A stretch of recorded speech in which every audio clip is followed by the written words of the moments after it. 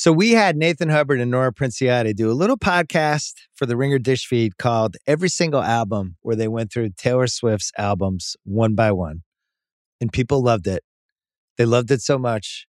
We are spinning it off into its own feed. It is up. You can get it wherever you get your podcasts. Listen to Spotify because Spotify is the best. But you can get it on any platform. Be ready when Red, Taylor's version, comes out on Friday. Nathan and Nora will be ready with the podcast. Subscribe, follow Every Single Album on Spotify or wherever you get your podcasts. This episode of the Bill Simmons Podcast is presented by State Farm. If you've ever been in an accident and you're okay, but you know what happened, your first reaction is going to be, man, why did that happen? If you ever buy a new house or a new car or a new anything, there's this little rush you get when you're like, I did it. I made it happen.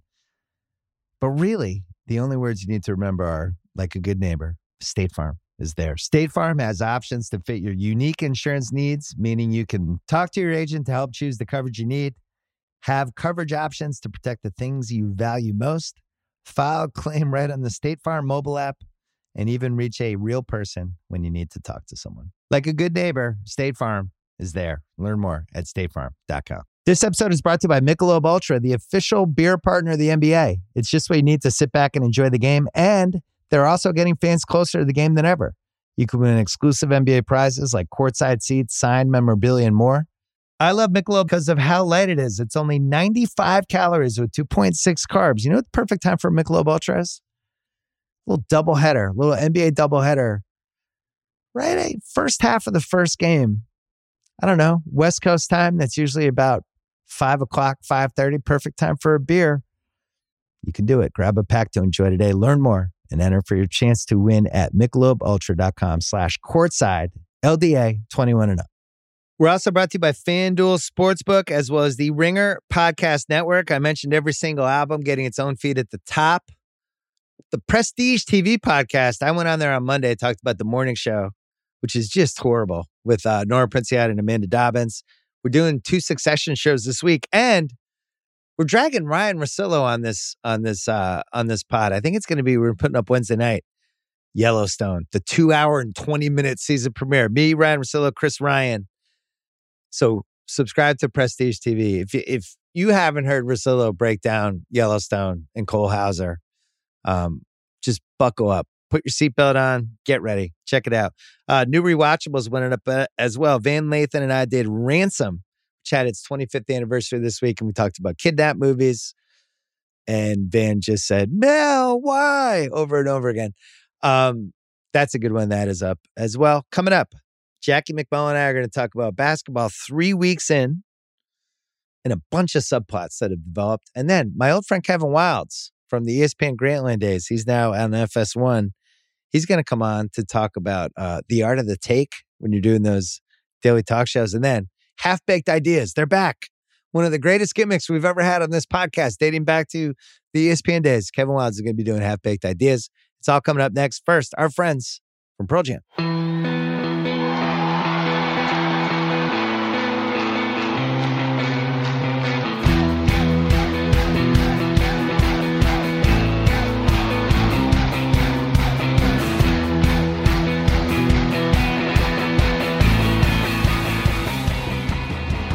All right, Jackie MacMullan is here. We're taping this. It is 1 o'clock Pacific time, so it's before the 3 games tonight. But that's all right. There's lots of basketball stuff to talk about. I want to talk about the Lakers. I think you do too. Always. It's a fascinating experiment of just a bunch of old guys that don't complement each other. You have the Westbrook thing, and something really fun happened. LeBron had a minor injury. He's out. It's not fun to not have LeBron. But then it opened the door for Westbrook to try to be Westbrook.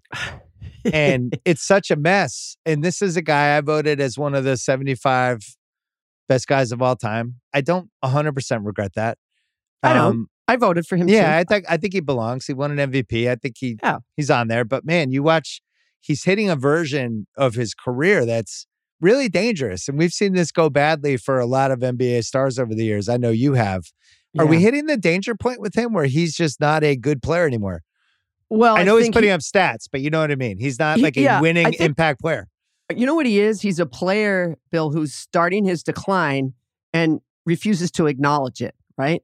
So the best players that stay in the league for a long time are the ones that are like, okay, I got to change the way I play because I don't have the same physicality that I had, or I don't have the same speed. I don't have whatever. And let's be honest. I mean, Westbrook has never been a great shooter. So it's not like, he all of a sudden lost his shot. Never really had it, but he could kill you in so many other ways. And some of those ways are letting him down. I think he's being asked to do a lot. Obviously, they've had so many people out besides LeBron. We could list them all for you. But one of the ones too is like, and no one talks about him, but like, just think Horton Tucker, they haven't had him yet this year. And I think he's just a guy that gives you another ball handler just to calm things down a little bit. And I think Westbrook probably, I don't care how old you are, you go to a new team, especially the Lakers, and you feel the pressure to perform. And I think he's just trying to do too much. The other thing is I was looking at his splits. He always starts slow. He's always better in the second half of the year, like significantly better. So I think it's a little too early to proclaim him, DOA. But at his age, it's really, really hard to maintain. Now, he's in incredible shape. We know that too. But I mean, he's leading the league in turnovers, and it's not really close at the moment. If you look at I was looking at his stats, and the rebounds and the assists, stuff he's always going to get. But always. The shooting stuff is alarming the last few years. So you think like even in 2017, which was his best 3-point shooting year, which was 34% that year. Yeah, right. Yeah. But since then, just 3-point shooting is 29.8, 29, 25.8. Last year's 31.5. This year's 25.6. So you have that. His field goal percentage is 41%. 41. So he's missing 6 out of every 10. But then the free throw attempts, those have really gone down too. In his MVP season, he was 10.4. And he was a battering ram, was always getting in the line. Now that's at 4.8. So, and then you mentioned the turnovers. He's at 5.1, which would be the second highest. Now, you made a good point. He does start off slow sometimes. I also kind of think this is who he is. Like you look at, even if you take his stats for the last 4 years, combine them together, he's 44%, 28% from 3, 6.3 free throw attempts. So athletically, he's not doing the same stuff he did in the past. It's a little like what happened with Dwayne Wade. That's a good comparison. As Wade got older, he never added the 3-point shot, and he became this. He could have the moments, he could get hot, right? But then when he went to Cleveland that year, and it was like, what is this? And then he kind of tried to reinvent himself as a sixth man. That's what it reminds me of. Yeah, and again, remember, he went to Chicago, had the brief thing in Chicago. It was a complete disaster. And again, that goes back to my point of the hardest thing in the world, and you and I have seen it hundreds, if not thousands of times, is watching an elite superstar, which certainly Russell Westbrook has been in his career, and watch him come back down to earth with everybody else. I mean, it is painful to watch. And, that's why LeBron to me has always been so exceptional, because it really hasn't happened to him. Now, and that's I think what sets him apart from almost all the others, because it did happen with Michael. I mean, we were there. I was there covering the Wizards. In fact, I flew down there in his final days and talked to him. And I was asking him, I was sort of trying in a roundabout way, asking him if he regretted doing it, coming back. And he didn't, because in his mind, in their minds, they're always the best. And by the way, that's why they are the best, because they're all about positive self-talk. So Russell Westbrook, I'm sure there's some doubt there, but he can't listen to that. Not right now, not with all these other guys out, with all these other guys injured. But, if you're looking at it and you're saying, okay, we took on Russell Westbrook and we gave up Kyle Kuzma, who's flourishing in Washington. We gave up Kentavious Caldwell-Pope, who's flourishing in Washington. Stop me anytime now. Well, and Harrell, who's been awesome. Harrell, I don't know if he was ever going to work with the Lakers, but he's been really good for the Wizards. Yeah, he's like his Clipper days, and then Caruso's he wasn't part of the trade, but he's in Chicago doing pretty well. So that's, I think, exacerbates the problem, is that the guys that you were, that they got shipped out so they could take care of you and manage you have really flourished in their new roles, I thought it was weird. I didn't like it when it happened. And I've been on the record. I think we talked day about one. that. Yeah, we talked about it. I was like, I don't like this trade. I don't see how he fits. And it actually feels a little worse than even I thought it was going to be, because I did think Westbrook has been a good enough player over the years that he would figure out, all right, how do I fit in? But when you're a one-man show and you have the ball all the time, and now you're at the point of the career that he's at, I don't think we saw Rondo like really have a hard time figuring this out. And then for whatever reason in the bubble, he figured out kind of how to do that. I don't see Westbrook ever doing that. I still feel like Westbrook thinks the three of us are going to be kicking ass. I guess the Carmelo being such a good fit for them, at least so far, almost makes it worse for Westbrook. Because Carmelo, as long as he's going to shoot 50% from three, great fit. I mean, the moment that flips. Right. And how much, the question there is, I can't imagine he's going to keep shooting 50% from three. I hope he does. He's one of the nicest guys in the NBA. I always root for Carmelo Anthony. But if he doesn't, as long as he's at 45, 40, he can drop off quite a bit and still be okay for them. Yeah, we've seen the old guys. We remember the Knicks in the 12 and 13. They had some old guys that would look great for about 50 games. Jason Kidd. Sure. And then it's like the longer the season goes, you're starting to play with fire. And I would say that once LeBron comes back and once they stop the nonsense and play Anthony Davis at the 5, I mean, just give it up, people. That's what you need to do. That's your best lineup. You know that. You have all the data to tell you that. Regardless of what he wants to do, that's what has to happen. You put him at the 5. You get LeBron back. You get, Horton Tucker back, who I really like and can't wait to see. Then maybe, then there's not so much pressure on Russell Westbrook. There's not this urge. And even if he wants to do it, LeBron's going to have the ball in his hands a ton. Right.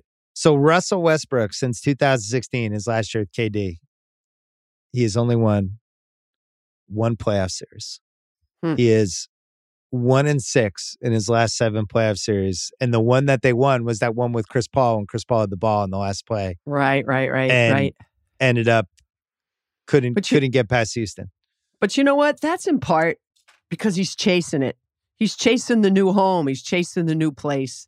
And you stay a year and you don't even have time to get acclimated. Then you move on again. And that never works. I just wonder, can he be a winning player if he's in your top 3? Like if he was on the Celtics instead of Dennis Schroeder, would that help the Celtics? I don't feel like it would. Oh God, no. By the way, that might be his next stop, with the way both teams are going. No, that would not help the Celtics. I mean, because Jason Tatum already has the ball a lot, and Russell Westbrook would be taken away from him. And as much as we've been critical of Jason Tatum, I still would rather have Jason with the ball in his hands. Right. So, well, Westbrook just has to accept where he is at his career. And as I said earlier, good luck. It's really hard, and that's why when players walk away, and I mean, I can't. Who's the most recent player that walked away? Probably had a year or 2 left and said, "No, I'm done." I can't even think of it because it never happened. Probably Wade. I think Wade was still like he could come off a bench for somebody his last year. But like if Bill Belichick was in charge of all these guys, he would say to them, just like he said to Brewski, like, "Okay, we can cut you, or you can just retire, and we'll tell everybody that's how it went." Right? Because once you start on that decline, man, it's really hard to watch. I don't think they have outs, which is another reason I didn't like the trade when it happened. Because once you do this, there's no plan B. There's nowhere for him to go.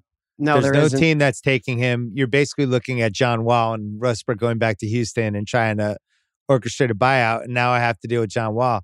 That's why I loved right. That's why I love the Buddy Hield. It was basically Buddy Hield for KCP and Harrell, and Kuzma and Harrell. Kuzma, yeah. So they got to keep KCP, who was like $16 million, and then they had the Buddy Hield contract, and then they were kind of still in the mix in case things didn't work out. Right. And I think with this one, this has to work out, and this will be a real test for LeBron, who is one of the smartest basketball players we ever had. How does he make this work out? Is Westbrook going to be happy if the solution is, hey man, you just can't have the ball? Like the stuff's got to run through us. Right. And LeBron, he's a really good leader too. I guess we're doing a little bit of a LeBron love fest here today. But I know. He is quite a good leader too, with exceptions. And I will always take exception to the year he was hurt and brought the wine to the bench. That to me, I'll never get over that. But he has a way of getting to these guys, and we've chronicled enough championship wins for him, whether it's with the Heat or Cleveland, where you hear the stories of leading up to the playoffs and the text or the phone call or the one time he puts his arm around you. And I think the greatest leaders do that. They're not effusive in their praise all the time. They pick their spots. So when they do it, it means something. And that's something LeBron has been pretty good at. So my guess is, and I don't know this, that, he's having some dialogue with Russell Westbrook and telling him, it's going to come, man. It's going to come. Yeah. And don't listen to all those idiots. We know what you're going to do. We know what you're like in March and April. And that's all we care about. We don't care about any of this time now. We don't care. All we care about is April, May, June. And we know you'll be there for us. So it's weird that he doesn't really know how to play with Davis. And you watched the plays yesterday where it's like Westbrook brings the ball up. And for people listening, a game they probably should have lost. They ended up beating Charlotte in OT. And I think part of it was Charlotte just went cold. Charlotte played really well in that game, and they went cold at the worst time. But it was weird to me. He brings it up, and you could see it's like watching a little kid. Like, I don't want to screw this up. And he's passing up opportunities to go to the basket and carefully throwing passes to Davis on the high post, not really using Davis. It's not like they were playing together. It's not like they were running pick and roll, and he's figured out any sort of semblance of chemistry with them. They have no chemistry. And it's kind of like, all right, Anthony, go ahead, create something for us. And Davis, he fouled out Plumlee. He was able to win the game for them. But I've been surprised by that. I thought they would figure out some chemistry. And it's like, who has Anthony Davis had chemistry with other than LeBron and Rondo? LeBron. Yeah, LeBron and Rondo, right? Those are the two guys that he's actually clicked with. Rondo had the alley-oops he used to throw him in New Orleans and stuff like that. We're not seeing any of that. No. Davis doesn't seem... I don't know if this is just the face that he has, but... He's an odd superstar, right? Right. He's got the weight of the world on his shoulders at all time. And it's like, why is this more fun for you? You're in LA. Right. Like, this seems like you should be enjoying this. Very interesting guy, too. And, if you remember, before they won, a lot of criticism coming his way, too, because he had games where you'd look at the box score and you'd like, you can't even get 2 rebounds, dude. Like, what's the deal? So he has those lapses. And again, the greatest of the great, they don't have those lapses. And that's why there's only 1, 2, maybe let's say there's 3 of them in the league right now that are like that. Maybe that guy Curry in Golden State. I think he might be one of them. Yeah, I think there's a top 4 right now that stands out. And by the way, I don't know if LeBron is on it. I think he can play his way back into it. But yeah, he can. Durant's been unbelievable. Durant, Giannis, Curry, and Jokic are the 4 best players in the league, and that's that. And I don't know if LeBron has one more throwback season in him where he can play and make that a 5-some, but those 4 guys night to night they don't have nights off. And if Curry's missing, it's just because he's missing. But he's going to come back the next day and do what he did last night. Well, it's funny. I was, because he had that 50-10 game, which was just ridiculous, and 7 rebounds. And by the way, the first thing I looked at was the minutes. He only played 35 minutes, but that's pretty good. But, I said, I wonder what his true shooting percentage is. I wonder what it is so far. I bet it's really great. You know what? It's okay. I mean, it's good. But so Rudy Gobert has the highest, the big guys always have the highest true shooting percentage. But the guy who's second is Seth Curry. Right? He's crushing it. He is. He's like 71.2% true shooting percentage. I was just really surprised. I guess I haven't paid a close enough attention to what he's been doing because we're so mesmerized by Steph. But, Giannis is the other one. If you look at Giannis and what he's doing, and I know they're not, winning, but Lopez has been out. Middleton's been out. Drew is out. Yeah. And, I think the secret big story for me so far in the NBA that I don't hear anybody talking about is, remember the bubble? We do it the right way. We protect all our players. COVID is destroying the early part of this NBA season.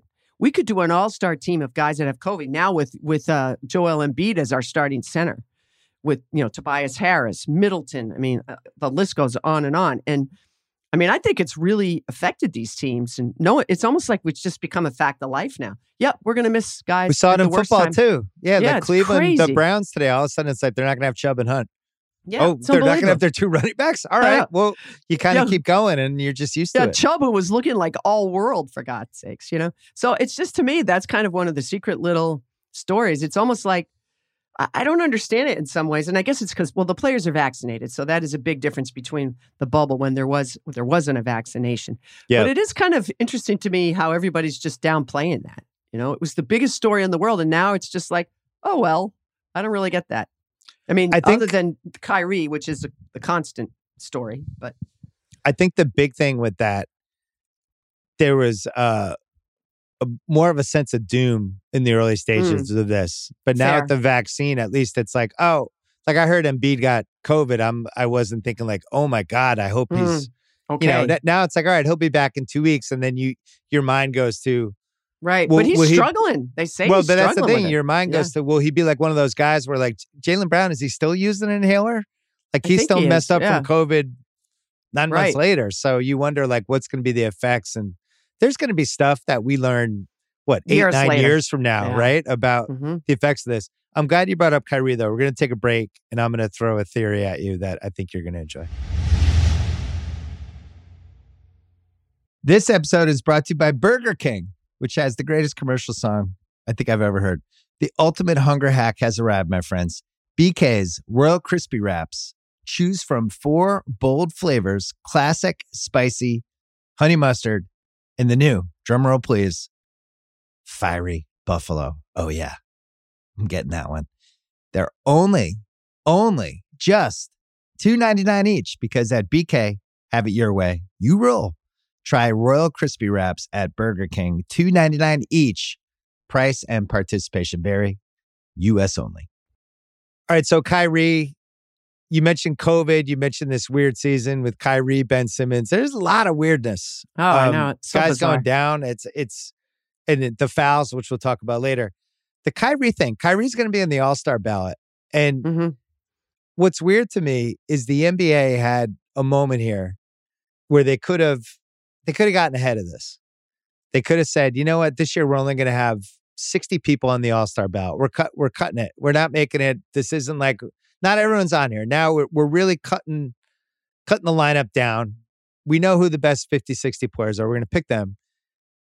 And that would have been like a roundabout way of not having Kyrie on the ballot. Kyrie being on the ballot, he's going to get voted in the games in Cleveland.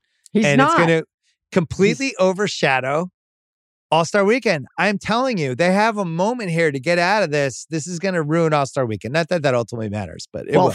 A couple of things. So when it comes, I'm not a conspiracy theorist in general, but when it comes to voting for the All-Star. Are you doing a rig in the ballots? 100%. The All-Star game has been rigged forever. I can't tell you how many arenas I've been in with former PR guys. Most of them are gone now, retired or passed or whatever, who are like, oh, I go, what's in the boxes? Oh, yeah, All-Star ballots. I'm like, oh, you're hiring like an intern to check the boxes. I go, hell yeah. So I'm just telling you, and this will probably cause a commotion. But I think, I've never bought into the All-Star ballot as being anywhere near fair or accurate. Okay, let's say that. Now, a couple of things. Number one, you're right about one thing. The fans have 50% of the vote. There'll be an anti-vaxxer groups that will completely mobilize themselves, stay up all night, 24/7. It's going to be politicized. Flooding the market for Kyrie. And I think there are a lot of people in China that like Kyrie's shoe. So there might be a lot of voters from China that are willing to do that as well. But here's the thing, Bill. So let's say the 50% fan vote gets him, in good shape. 25% of the vote is in media. He will get exactly 0 votes. 0. And then 25% are the players. He'll get exactly maybe 2, like 1 from Andrew Wiggins, and maybe, Aaron Rodgers will steal someone else's ballot, and, right? Shailene Woodley's going to vote for him. Okay. All right. Yeah. So it's not going to happen. You stop worrying. It's protected. Okay. It's protected. The way they've got this set up. There'll be lots of stories about it. There will. Do you think we see Kyrie this year? Because I do. Okay. So what walk me through how that plays out, where Kyrie suddenly shows up again. I think something will happen, and it might not be till February, where vaccination rates continue to increase. Somehow we get new data, new information about the virus to temper its effects. And eventually New York rescinds its mandate. That's what I think. That's how he plays. Yeah. I don't think, see, one thing I've been around Kyrie. I wouldn't say I know him well, but I will say this. When he thinks he's right, he thinks he's right. And the one thing I can tell you for sure, and so can every other coach or GM or even teammate, No one's telling him what to do. That's just not going to happen. And the more you try to tell him, the less he's going to listen. So I do believe there'll be a resolution to this, kind of an organic one, I guess, is what I'm guessing. And then the question becomes, how much time does he need? You know, as you know, he's had injuries the last few years. So playing a season, let's just say for February. So how many games would that leave him? With 30, 40, something like that? 30, 32. That might actually suit him best, honestly. If he plays 32 games, goes into the postseason, and then I think they still can win the championship. I would argue that suits a lot of people best. Yeah, of course it does. We know that. Adonde was on here a few weeks ago, and I was really jealous of this take about how the bubble, how great that was for LeBron, that he basically only had to play 10 weeks, and he's always going to be in the best shape in the league of anybody. That's right. And he comes in 10 weeks, basketball, and Adonde was saying that's as potent as he's going to look in a playoffs at this point in his career. At this point of his career, now it's like with the regular season miles you put on leading to the playoffs, you're going to be dinged up. That time he wasn't, and that's why he was so good in the bubble. I thought that was a really smart point. Yeah, he's right. And it's interesting to me because, you know, right before this season started, LeBron did the whole, I'm playing 82 games unless they tell me, you know, unless something happens. I don't want to sit out. I don't want to sit out back-to-backs. Everybody hates that, right? All the players hate that. Chris Paul hated it when they did it with him, and nobody wants that. And now that he's had two kind of nagging injuries and we're only in November, I wonder if he's changed his mind. He's an old guy. Old guy injuries. Maybe he's changed his mind. You know, maybe he's going to look at it now and say, all right, maybe he'll use the bubble. Maybe he listens to Adonde and Bill Simmons on the BS podcast. Who knows? You know, he definitely does it. And maybe he'll say, I don't know. There's you know, because I just know if LeBron is anywhere near full strength, he can drag these guys along. He can. I never count him out. I just don't. I'm not counting him out either, which is why I was very careful to say there's the top four. I don't think LeBron's in it anymore, but I also wouldn't be surprised if he ripped off 39-9 for the entire month of March. So let's say he's not in it night after night anymore. But that's how I think you belong. Yeah, if we're talking peak, he belongs. But I'm saying when you're in that elite group, it's like every night. There's no nights off. But here's the thing. If he sees Giannis out there, you don't think he's going to bring it that night? If he sees Durant and those guys, you don't think he's going to bring it that night? Well, did you see the Cleveland game? Because this told me like, oh, okay. So now he still has it when he needs it because 100%. Cleveland comes in. He's hearing a lot of stuff about Evan Mobley. Right. And in the fourth quarter of that game, he's like, come here, young one. Yeah, let me show you. It's time. Let me show you. Let me introduce you to the high screen with Anthony Davis. Let's see if you're ready for this. And he wasn't. But it was a great experience for Mobley, who is my favorite rookie. I'm over the moon. He's fantastic. I am over the moon. You saw KG in the mid-90s. I talked about this last week, but I wanted your take. Like, I feel like he's year 3 KG right now. Well, so KG was an interesting guy, though, in his rookie year. I don't know if you remember, in his early months of his rookie year, he didn't play a lot. Oh, he was like a babe in the woods. Yeah, he really was. He was thin. And you know what he was, too, which is so funny when you think about his persona now. He was just respectful. He was too respectful in many ways. Like, he's just like, all right, I got it. I wait my turn. I'm going to do what I need to do. And I don't see that with Mobley. I don't mean that Mobley's disrespectful. Mobley's like, here I am. Let's go. You know, he's really fun. He's clearly been the best rookie. Defensively, it's ludicrous. It's fun. I think didn't you write the first KG piece about like, hey, who knows? I think you did. Because I remember I was researching for something and there was a piece for me. It was like year 2. Yeah, I can't remember what I did yesterday. This Kevin Garnett thing is happening. Like, this is a real thing. Be ready for this. Yeah. It was like I can't remember what I did yesterday. So I don't. I think you did. All right. Yeah. Cool. The Mobley thing, though, and this is why I thought he should go first. I'm wrong a lot. This was not wrong. The stuff that he does at that position is more rare than finding a guard. And I'm sure Cade Cunningham's could be really good, but guards are the easiest things to find in the league. There's 20 guys who who could make an all-star team who have the ball all the time at guard. I can't find anybody who can switch on the guards and run the floor like Mobley and already has the touch and the passing that he has. I think that's going to be at least a playing team.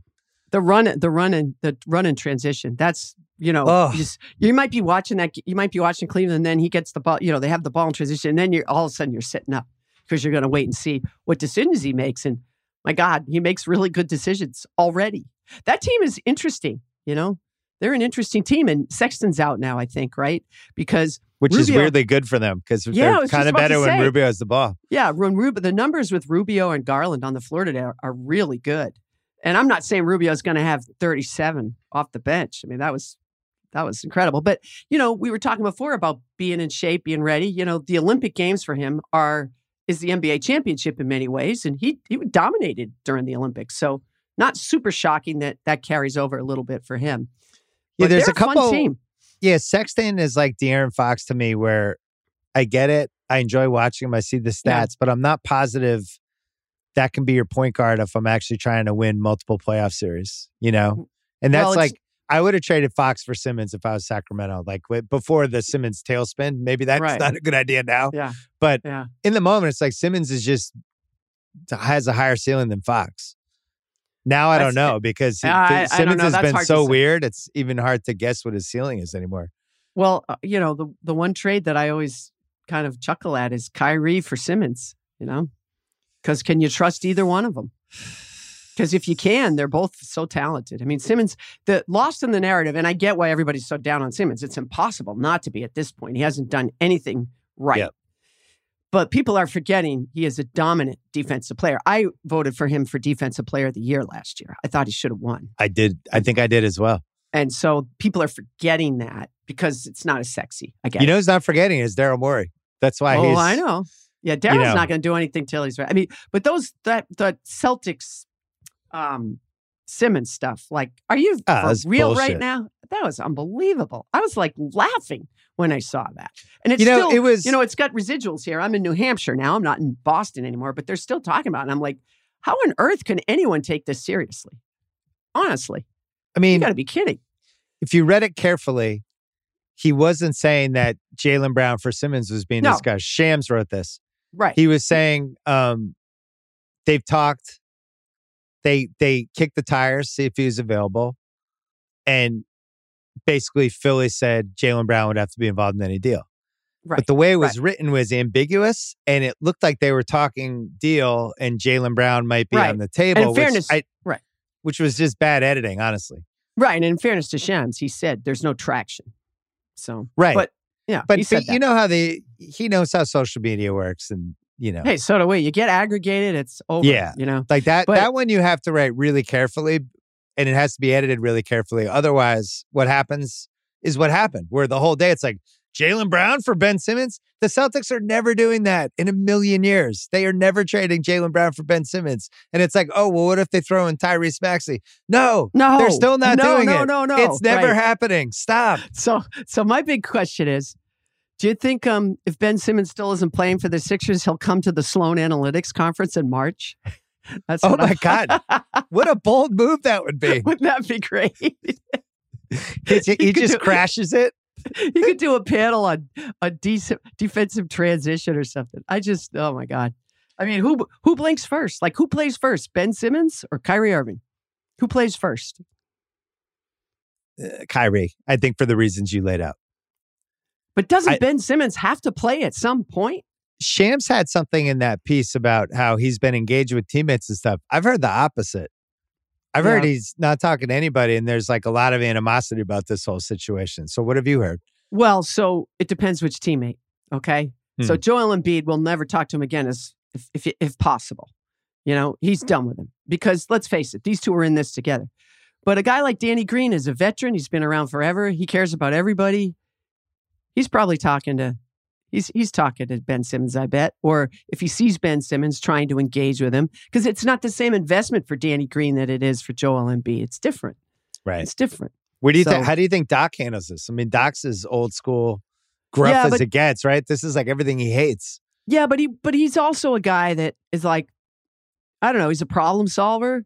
You know, like he had terrible problems with Rondo. They're fine now. They're great. They're on a group text with Big Baby and Paul Pierce and KG and all those guys. They have a really funny group text that I actually got a little glimpse to thanks to Perk. But they, you know, in the moment, Doc doesn't mind saying, hey, why are you being such an asshole? Like, I want to understand because I'm trying to help you here. So like, tell me again, why are you being an asshole? Just tell me so I can find middle ground with you and help you. You know, Doc can talk like that. Players respond to Doc. He's been around so long, and just a real beacon of social justice for them. And that goes a long way with those players. All those things, What happens in New Orleans? How long before somebody's the fall guy, which I would assume would be David Griffin, the GM? I thought they were going to let David go last year. Didn't you? Yeah. I mean, nothing has been right. And certainly the stuff JJ Redick said was not particularly helpful for David Griffin's career. I'm surprised that hasn't happened already. It's a shame, isn't it? That whole thing is such a shame. And the bigger shame is squandered assets, where you basically just starting out with Drew Holiday and Zion and Brandon Ingram and a bunch of picks and Lonzo. And now you look where they are now, and they're just in a worse place. Like, it's undeniable, and they don't seem like they can corral Zion into staying in shape.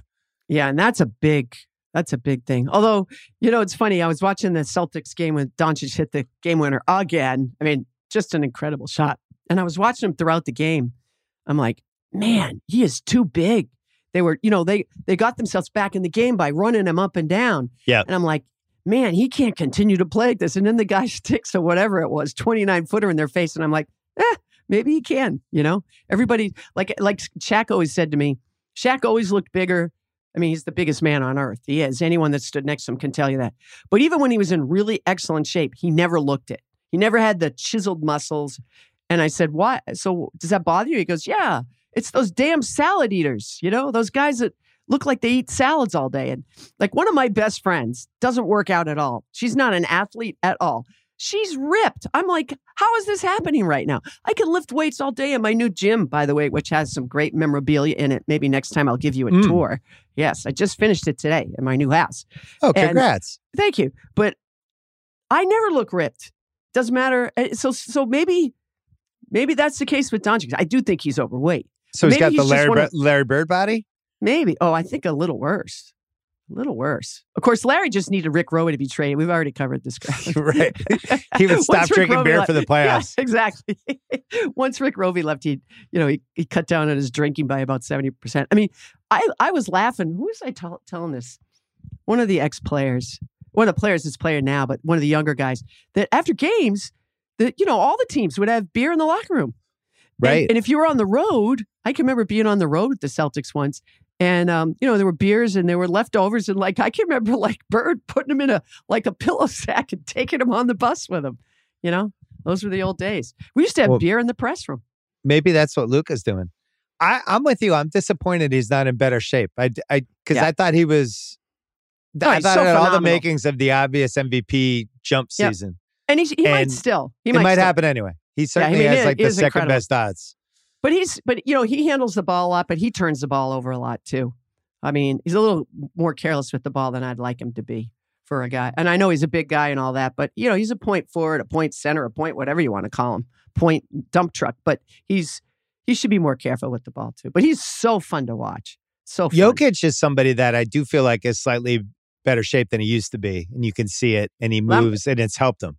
That might have been the Olympics too. Again. Yeah. The Olympic Games. How about the Morris-Jokic beef? I know, I was going to ask you about that. The brothers are on Twitter now. I love it. His two brothers who I've met, who are every bit as big as him, by the way. They're all just big, strong dudes. What's fascinating about it is it's probably the finals of, I hope these two brothers never get crossed with each other in a bar in the NBA, right? The Morris brothers, legendary. And the Jokic brothers, I wouldn't want to mess with them. And now this is turned into pro wrestling. It's like serious beef. And Marcus, threw down the gauntlet like, I'll see you, bro. And he will. Oh, Markieff. Yeah. But Marcus weighed in and said to Jokic, yeah, I'll see you. I'll be waiting for you. Yeah, those guys, the Morris brothers, they don't mess around. And you don't mess with them. I'm telling you. Yeah, I did a story with them. They are so close. I'm not sure I've ever seen any brothers, they're twins, obviously, that close. Like they would go to each other's playoff games. Yeah, but they finish each other's sentence. They have the same, like when I was talking to him, I think it was one of the years we were doing a draft special, ESPN, and they were both in the green room. We were in New Jersey and or New York, I can't remember. But I said something to them and it was surprise. Whatever I said must have surprised them. And they both raised their eyebrows in the exact same way. It was my God. Uncanny. So you don't think Marcus Morris, like, he's going to just tell his team, hey, sorry, guys, blood first, man. And like in the first 5 minutes, He's going to do something to Jokic. And you can mark it down. And the league can threaten him and warn him. I'm just telling you, I know that guy. And I know how he feels about his brother. And he is going to even that score. I'll tell you this. That was a cheap shot by Markieff Morris.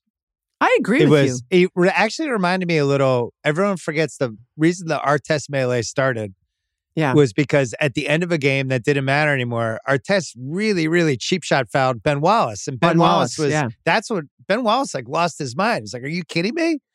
And the Jokic thing, there's a good angle behind the basket that I put on Twitter today where it's like, it was shoulder into the rib. So he could have had a cracked rib. But if you look at the legs, he actually, like his knee goes into the side of Jokic's knee. That easily could have been like a sprained MCL or something. I will say bad. This. That was a bad play.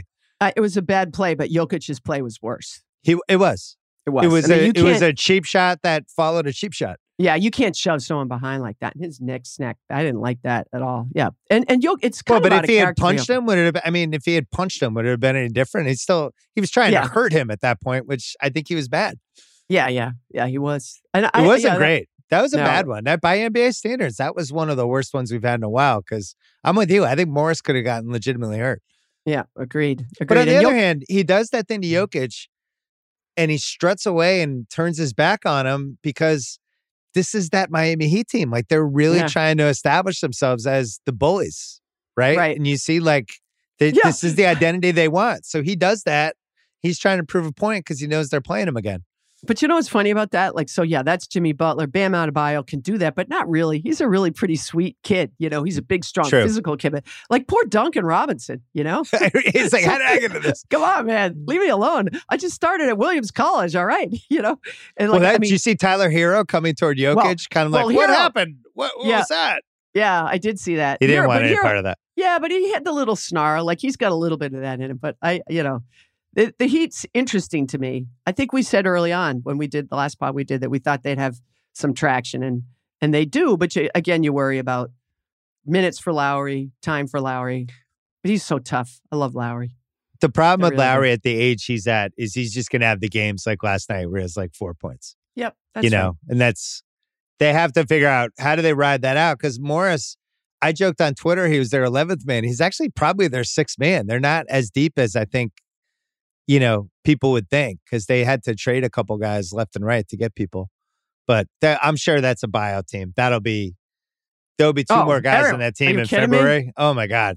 Just all anybody ever wanted the minute the Miami Heat became an expansion team was for them to be sort of good. Kind of like the Phoenix Suns. Just be sort of good so I can go live there. That's exactly. That's a good segue. We're going to take a break. Let's talk Sarver quick. This episode is brought to you by Vrbo. It is already stressful enough to deal with airports, delayed flights, bad weather. You want your actual where you're staying experience to be perfect, to be lights out. You don't want to have to worry about anything. When you book a vacation rental, you want to know exactly what you're paying ahead of time. The stress of getting hit with unexpected cleaning fees after your stay, that can immediately cancel out all the great time you just spent unwinding. Thankfully, when you book with Vrbo, you can see the total price upfront. There are no unpleasant surprises, and the savings do not stop there, my friends. When you book with Vrbo, you earn 2% cash back toward your next vacation through the One Key Rewards program, letting your money do the work for you while you've got your feet up. So while other vacation rentals can feel like a roll of the dice, relax, knowing you booked a Vrbo. Book your next private vacation rental in the Vrbo app. All right, so the Sarver story, Baxter Holmes spent 8 months on it, and about a week before it comes out, somebody leaks on Twitter, hey, this story's coming out, which I thought, that was weird. I know you didn't like that. I did not. That's kind of like what Morris did to Jokic. Right. Seriously. Story comes out. It seems like there will be probably another story. My guess is usually when a big story like that comes out, there's usually the follow-up story that will have a couple more people who are now emboldened, ready to talk. Right. But you've worked on stories like that. Like when you're in the process of that, especially when you're talking to that many people, right? At some point, the team finds out. They're going to be aware of it. Somebody's going to, rat you out that you're working on it. Yep. And you want to go into that with an open mind, right? You don't want to have the story written as Sarver accused Baxter of, which I don't think he did, of I had the premise before I actually interviewed anybody. How do you handle a story like that? What was like the biggest version of what you worked on that was anything close to that? Well, we did, a Reggie Lewis investigation when Reggie died. Oh, yeah. And that was the worst story I've ever worked on. And there was a bunch of us working on it together. I mean, Steve Fainter was incredible, who's two-time Pulitzer Prize winner, by the way, who I think still works for ESPN, although it's hard to tell. He doesn't enterprise stuff. I mean, he's just an amazing reporter.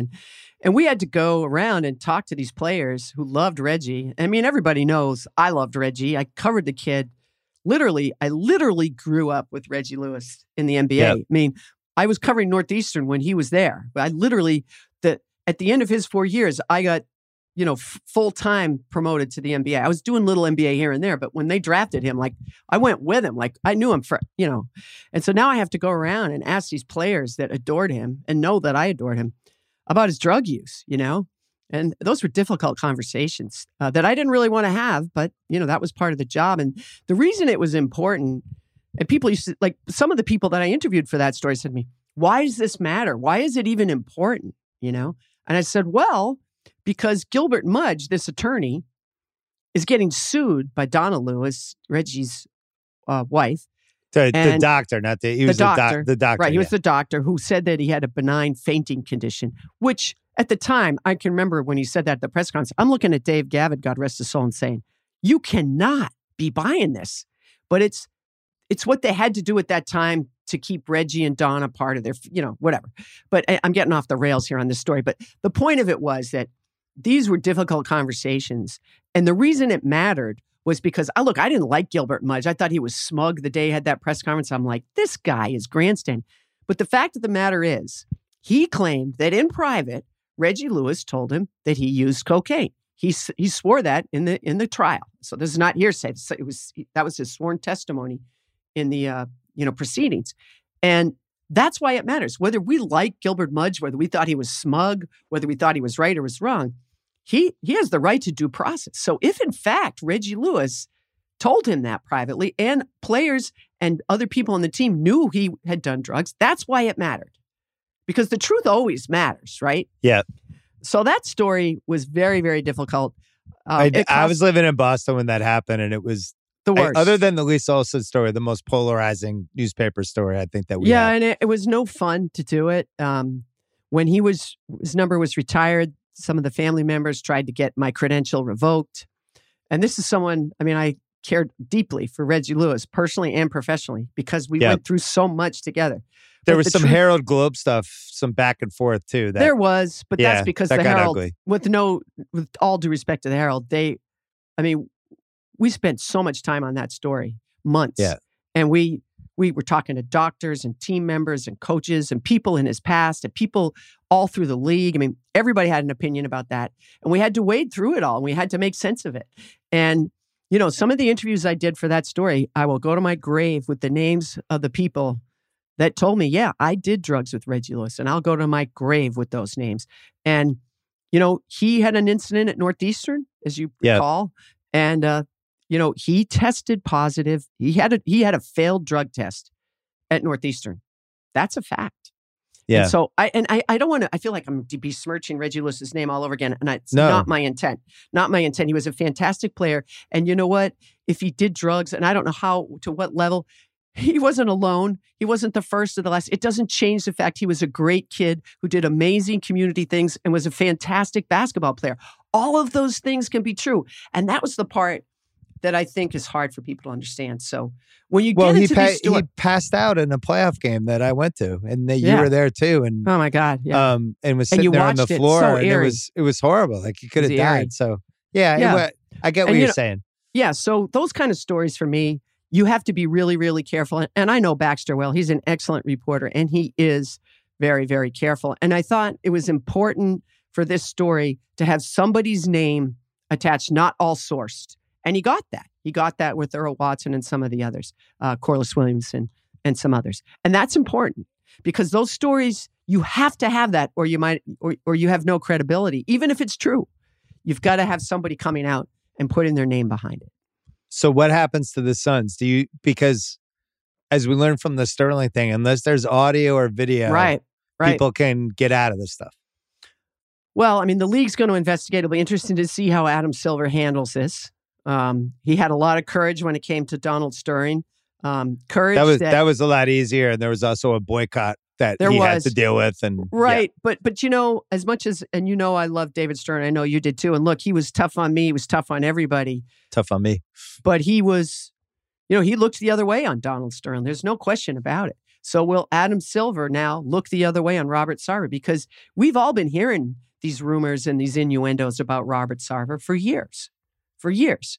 Yeah. We've known about this. So now knowing it and actually reporting it are two different things. People always say, well, if you knew it, why didn't you write it? It's not that simple. It takes months and months and months. And again, I go back to the idea, you have to have concrete evidence. You have to talk to people on the record who can describe to you what they saw, what they witnessed, because there isn't a video. It's like Ray Rice. I always go back to that.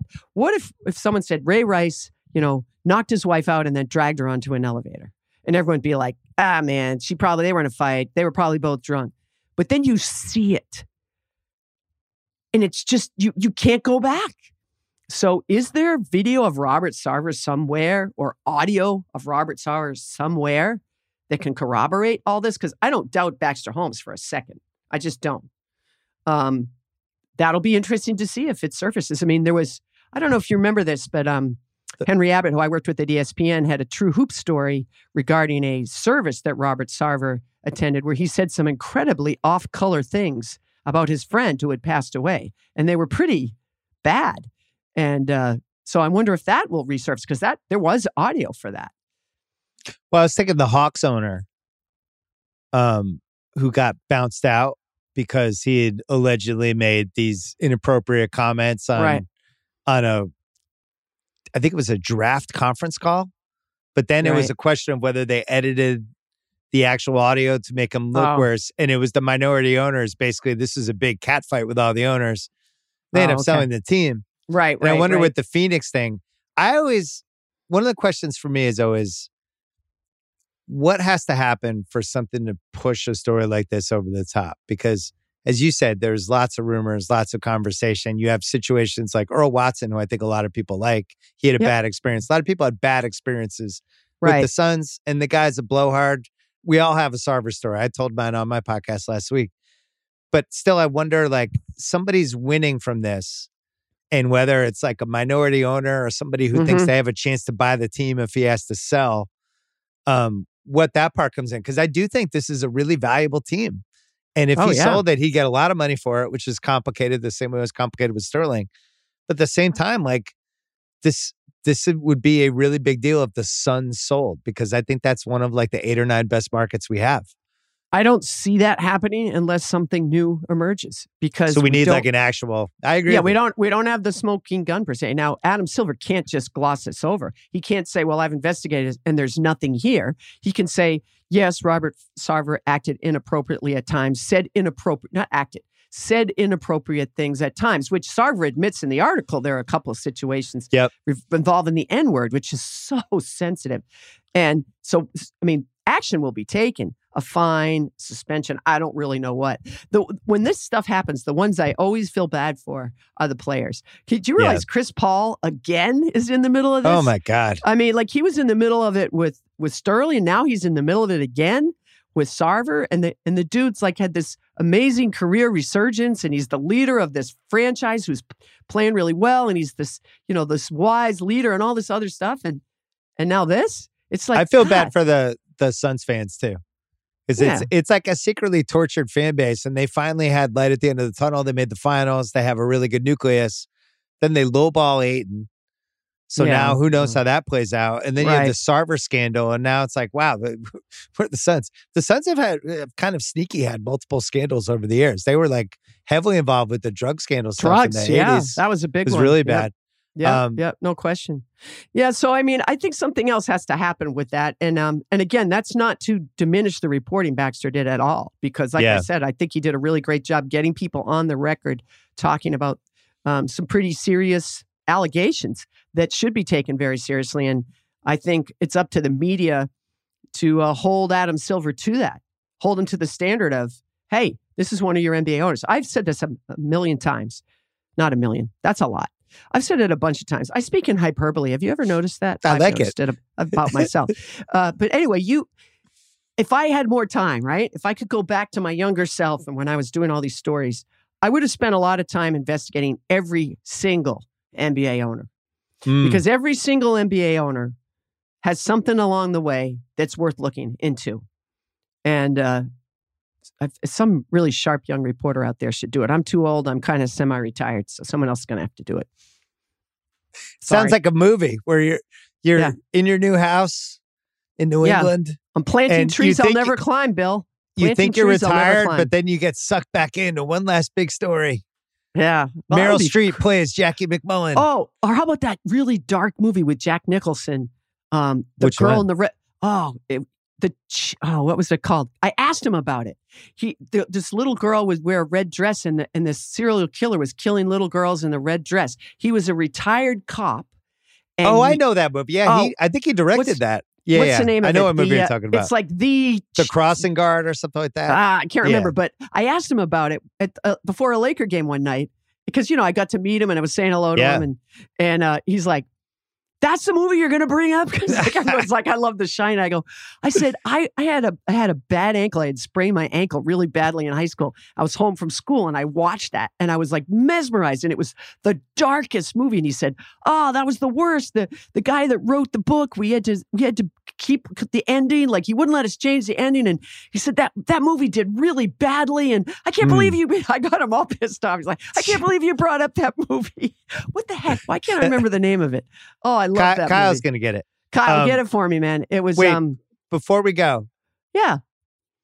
I got to talk about the rule changes because we didn't talk about that. How much I'm really enjoying this season. I'm not the only person saying this. I love the physicality. I love that they got rid of a lot of the garbage fouls. I have no sympathy whatsoever for these people like Trey and Harden. Sorry. The pledge. There you go. Sorry. Had to get that out of my head. Okay. Sorry. I have no sympathy for some of these guys who were basically gimmicking the system and now it's not working the same way for them anymore. And we see this in every sport, like in football, the Belichick Patriots. Right. Super physical with the Colts receivers. They switched the rule. You got to audible. You got to figure out. And to me, it's done a couple things. I love how much more physical it is. It really reminds me of other eras. It does. It also, like somebody like Durant, who I'm just continually amazed with, like, just watching that dude put up 38 points, getting his shot. He's one of those guys that doesn't even matter what the rules are. You could change the rules tomorrow. He's like, cool, I'm still getting 35. Like, what are the rules today? Oh, the other guys have 6 players? Right. Cool. I'll score 32. Whereas some of these other guys were so dependent on some of this contact stuff. I'm actually surprised that I didn't realize it was such an important reason for their success. Well, what's funny to me about this? The NBA is so smart. So they made those rule changes. And, let's be honest, it's Harden and Trae Young. They are the two have been affected the most by it. It's, clearly. But they've been really smart in not letting anybody go to the line a lot. So they're like, oh, no, we weren't targeting these 2 players. Free throw shooting's down all across the league. Nobody's shooting a bunch of free throws. And that was just really, really smart. Because you can't say it that way. There's a flow to the game that did not exist the last few years and was so frustrating for people like us. Russell and I would always talk about it because it's that plus the challenges they've been able to cut down. It's still not perfect, but it's a little better. But now there's a flow to some of these things and things play out better. And you just feel like you watch an overtime. It doesn't take 25 minutes. Right. So I'm really psyched. There's some stuff they still need to figure out, the clear pass stuff and the stuff where you prevent the fast break and all that crap. I hate the clear pass. By the way, Chris Paul's another one we should have mentioned. He max out getting Chris Paul's another one. Yeah, you're right. He was another one. So, but I think it's really helped. It's made the game more authentic. And I think one of the great things, there's so many good players, especially this season. You see it in the Olympics where the rules are different in the Olympics. And it's like, yeah, you do this, and the refs just automatically decide I didn't like that technical foul, and the guy's like, "Wait, what?" But then they adjust and they realize what you can and can't do, and I think we've seen that already in this season. I think the quality of play. Granted, we've lost some guys in COVID, and we've had some injuries and things like that, but I think the quality of play is really good. I also think there's more talent than we've had in a long time, like probably since the early 90s. Well, where you look even at teams like Houston and Cleveland and Detroit, and it's like Kelly Olynyk's on Detroit. Like that guy's a good player. He's been in playoff series, Every 100%. team has like 6-7 guys that I kind of like. Christian Wood. I mean, Christian Wood, it's too bad he's not on a really good team. People would really like Christian Wood. Yeah. He's another guy. And the rookies, I think, have been good. Like Jalen Green, I don't know what he's going to become. He has no idea what he's doing on defense. Like zero. But that's all right. But He'll get there. He's got the basics. He's like Edwards last year. Oh, yeah. You have a first step. Oh, you're super athletic. You'll be fine. Yeah, he'll be okay. And Cade Cunningham, I mean, I feel badly for him because he started late anyway. He wasn't ready to play because he couldn't because of injury and stuff. But then just everybody's watching. He had that bad start. What was he? I forget how many threes he missed to start the year. Right. It was, that was tough. And so now everybody's looking at that, but he's going to be fine. He'll be okay too. I agree. Though I worry about Suggs, not because I don't know if he's good or not, but the Cole Anthony thing was unexpected. Like, not only is he playing really well, but he's very alpha doggy. And I think he took the Jalen Suggs thing. No, that part's not unexpected. Yeah. But the fact that he took a leap combined with this is a guy who's been the best player on his team since he was 12. And now you have Suggs there, and it's like, here are the car keys, Jalen Suggs. And Cole Anthony's going, nope, I'm actually going to take the car keys. And that's his team. I think him and Bridges should be the two most improved guys. I'm not buying the Ja Morant thing as much because he was so good last year. Right, he was. But I got to see Cole Anthony over the course of a year because he's another guy that I'm not convinced is a great shooter. Is he a great shooter? I'm not convinced. I love his moxie. He gets it from his dad. And I love the competitiveness. He's really competitive. He's really, what he was really mad about? He was not all NBA rookie team. He didn't make the second. I voted for him on my second team, but he did not make it. And he blasted the world over that. Like he took that. He could not understand it. He's another one of those guys that we were just talking about. Positive self-talk.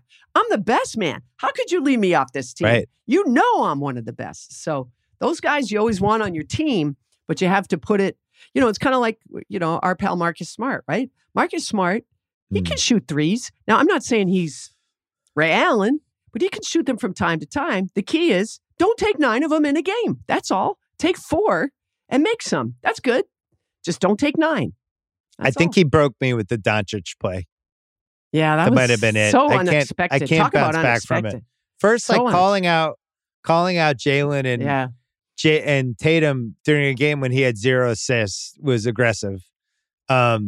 And then you look at that Doncic play, which is one of the dumbest plays I've seen in a basketball game in a while. Yeah. And it's like, you're the leader of this team. Like that. And then you see Udoka today. He now says, we're not going to have a captain. We have Al and Jason and Marcus and Jalen. They lead by example in different ways. Like, you're not going to have a captain? Well, I don't think that's weird. I don't think Brad ever had one either. During his entire but you're saying you don't need a captain because all these players lead in different ways. And it's like, you're saying? None of these guys know how to lead. What are you talking about? What you're saying is you don't have one, so you're not going to name one just for the sake of it. Yeah, right. That's what you're saying. It's like, he's right too. We have different guys that it's like, all right, well, you don't have a leader. That's why we don't have a captain. That's right. Maybe it's a challenge. Maybe it's a challenge to them. Hey, you want to be captain? Show me you deserve it. I don't know. Do they still go for stuff like that? I don't know. Let's end on this. Kyle, turn the camera on. Is Jaylen Brown on the Celtics in 3 months? Yes. Okay, great. I'm relieved to hear that. Tell your dad he's worrying needlessly for now. The only way Jaylen Brown isn't on the Celtics if he asks out, which I don't think is going to happen. Are you feeling better? Are you sure he's not going to happen? I'm pretty sure. Why would he do that? Okay. Is Marcus Smart still on the Celtics in 3 months? Better question. Not sure. Me neither. Yeah, that's a better question. Interesting. Although, see, Brad Stevens, the coach, would always want Marcus Smart, but maybe Brad Stevens, the GM, is realizing this is a little more complicated. The thing about Marcus is he does have the most value to the teams that have really great players because I think they think they're not watching 82 games of him. Right. Which is why I still feel like there's a chance if the Philly Ben Simmons thing craters and they're just trying to grab a package, then maybe Marcus is a guy. I will say that. I mean, every time I'm like, Marcus, I remember, the Charlotte game that they beat Charlotte in overtime also. Do you remember the play at the end of the game? Gordon Hayward's going to Like Gordon Hayward played with him. Are you dumb? I mean, I don't mean Gordon Hayward isn't dumb, but I'm looking at Gordon Hayward going, before it even happened, I'm saying to my husband, you know better. And he tries to get it in, and Marcus Smart's going to jump that pass and get the ball. And I'm telling you, he does that so often. And every time he does it, it's like. You can't believe somebody fell for it. I can't, but I also can't believe it makes my night. Like it's so hard to do. And he does it over and over and over. And it's pure effort and timing. And so that's why Marcus Smart's hard for me to turn my back on. Sorry. The Celtics I'm with you. Because I'm sure the Luka thing was tough. That was unfortunate. That really was unexpected. I would say they are a top 5. Watch out for this team when we get to mid-December when guys can start to be traded. Team. Yeah, maybe. You've been more bullish on them from me from the beginning. Not sure about them. You're right. Yeah. I homered it out. I was really good with my over-unders this year. The Celtics thing. What did you say? I think you said 48 over-under and you said over, right? Is that what you said? No, it was 44.5. Oh, okay. And you said they're going to go 45 and 37. They have 2 guys who are going to average 53 points a game. Like we're getting 45 wins. They're averaging 53 to 54 points a game, and it doesn't matter. It's a disaster. And it is. Horford's been really good. He's been really good. Really good. And you worry about his minutes. Good. I worry about his minutes. I mean, he did kind of have a bulky knee, right? So I worry about his minutes. He's been fantastic. He really has been. He's been really good. I just don't like their team as much fun. I mean, Schroeder's been fun, but Schroeder shoots a little too much too. I just want Schroeder to go to the basket. Just go to the basket and be mean, You don't need to shoot threes. Just go to the basket. I'll tell you, the Schroeder-Smart combo is not great for my dad. I can't imagine. 74, he's popping heart pills, and those 2 guys out there at the same time with Richardson, it's like they're trying to torture my dad. Okay, I'm just going to tell you, I'm about to one-up you on dads because my dad is 96. Right. Okay? God, Fred, I hope you're feeling better. My dad had a bad fall on the exact day I retired. God bless him. He's on his way back. And he and my mom, who's British, they watch the Celtics every single game. It's unbelievable to me. And my dad does not like Marcus Smart, never has from the beginning. And my mom is fighting. They're fighting at dinner over Marcus Smart. I'm like, my dad grew up, born and raised in Queens, Bill. He's been a Knicks fan his whole life. Oh my God. And now my British mother and my New York City native dad are fighting over the Boston. I don't even know what's happened to them. I don't even understand it. Jesus. It's so funny when people get old and they have it's really a basketball thing where they have the one guy who drives them crazy. Oh, yeah. I remember when I was sitting during the early Bird years, we used to sit next to this old guy, and he hated Rick Roby because Roby had bad hands, right? He would get a pass, and the ball would bounce off Roby's hands out of bounds. He'd be like, "Oh, Roby!" And he would just scream. It was just Roby drove him crazy. And Smart has become like that for a lot of Celtic fans, where they don't see the good anymore because there's so many frustrating things he does too. And he is going to be a guy that if he gets traded, he's going to go to the new team and everybody's going to absolutely love him. Oh yeah, he'll kill it. He'll crush it. For me at times, as much as I loved him personally and he had some great qualities, it was Kelly Olynyk. I'm like, could you box out just one time? Just once. You're 7 feet tall. Just one time. You know? Put your arms out. Ish Smith is out rebounding you. Like, come on, man. So at times, Kelly was that guy for me. All right. Say hi to your dad. Good to see you. Will. We'll see you in a couple weeks. All right. You bet. This episode is brought to you by Jiffy Lube. Cars can be a big investment, so it's important to take care of them. I once got a car that I started out with 25,000 miles on. I got it to over 200,000 miles because I took care of it. You know how you take care of a car? You take care of the maintenance, the oil, the brakes, all that stuff. And if you don't, you can have a car just completely fall apart. When your car needs maintenance, head to Jiffy Lube. They provide automotive excellence at speed. Get your oil change, brakes checked, tons of other multi-care services. It's all done by expertly trained technicians who actually care about taking care of you and your car. Jiffy Lube, car more. To find coupons and start an instant online estimate, visit jiffylube.com. This episode is brought to you by Cars.com. When you add your car to your garage on Cars.com, you'll unlock access to real-time insights into how much your car is worth. Plus, view its historical and projected value to decide when to sell. So when the time is right, you can secure an instant offer from a local dealership or sell it yourself on Cars.com. Start tracking your car's value with your garage on Cars.com. All right, one of my favorite people to work with at ESPN was my friend Kevin Wildes. We did a lot of good stuff together, including 10 glorious episodes of the Grantland Basketball Hour, which left a legacy of, I think, the greatest set in the history of sports television. You can go look at it on YouTube. We did a whole bunch of other stuff. He also used to come on my podcast, even though he was a behind-the-scenes person, allegedly, and do half-baked ideas that you might remember from the old BS Report. And then there was a twist. Wildes becomes an on-air personality. He's now on First Things First, getting up every morning on FS1, and he's in the take business. And I intentionally didn't watch the show for like 9 months because I knew you'd have to get your feet wet. But now you're like a take guy now. You're doing takes. You're banter. Well, you're getting up every day. You're doing stuff. Well, first of all, I thank you for waking up at 4:30 in the morning. No, I DVR every day to watch me. But you watch it live. You're a linear TV guy. I appreciate it. 4:30 in the morning. Bill's firing off notes. What do you think about this? About Ben Simmons? Wildes. Hey, what do you think about Mac Jones' ankle twist? So yeah. Thank you, Bill, for being up at 4:45, firing off takes. Do you like being in the take business? Like we've had some juicy ones this week. We had Rodgers. Rodgers is still going. That's a week. We have, did Jokic excessively overreact to Markieff Morris's clearly terrible cheap shot? Was it too cheap of a retaliatory cheap shot? And then we had the Mac Jones ankle twist. And should anyone go with Odell? It's just the stuff writes itself. It's fantastic. Yeah, I like being part of a team. How about that, Bill? That's honest to God, that's my favorite thing. I like being part of a new team. It's a new show for me. So I get to meet a whole bunch of new people and work with new people. So that was my favorite part. That's not the strongest take in the world, but that's how I actually feel.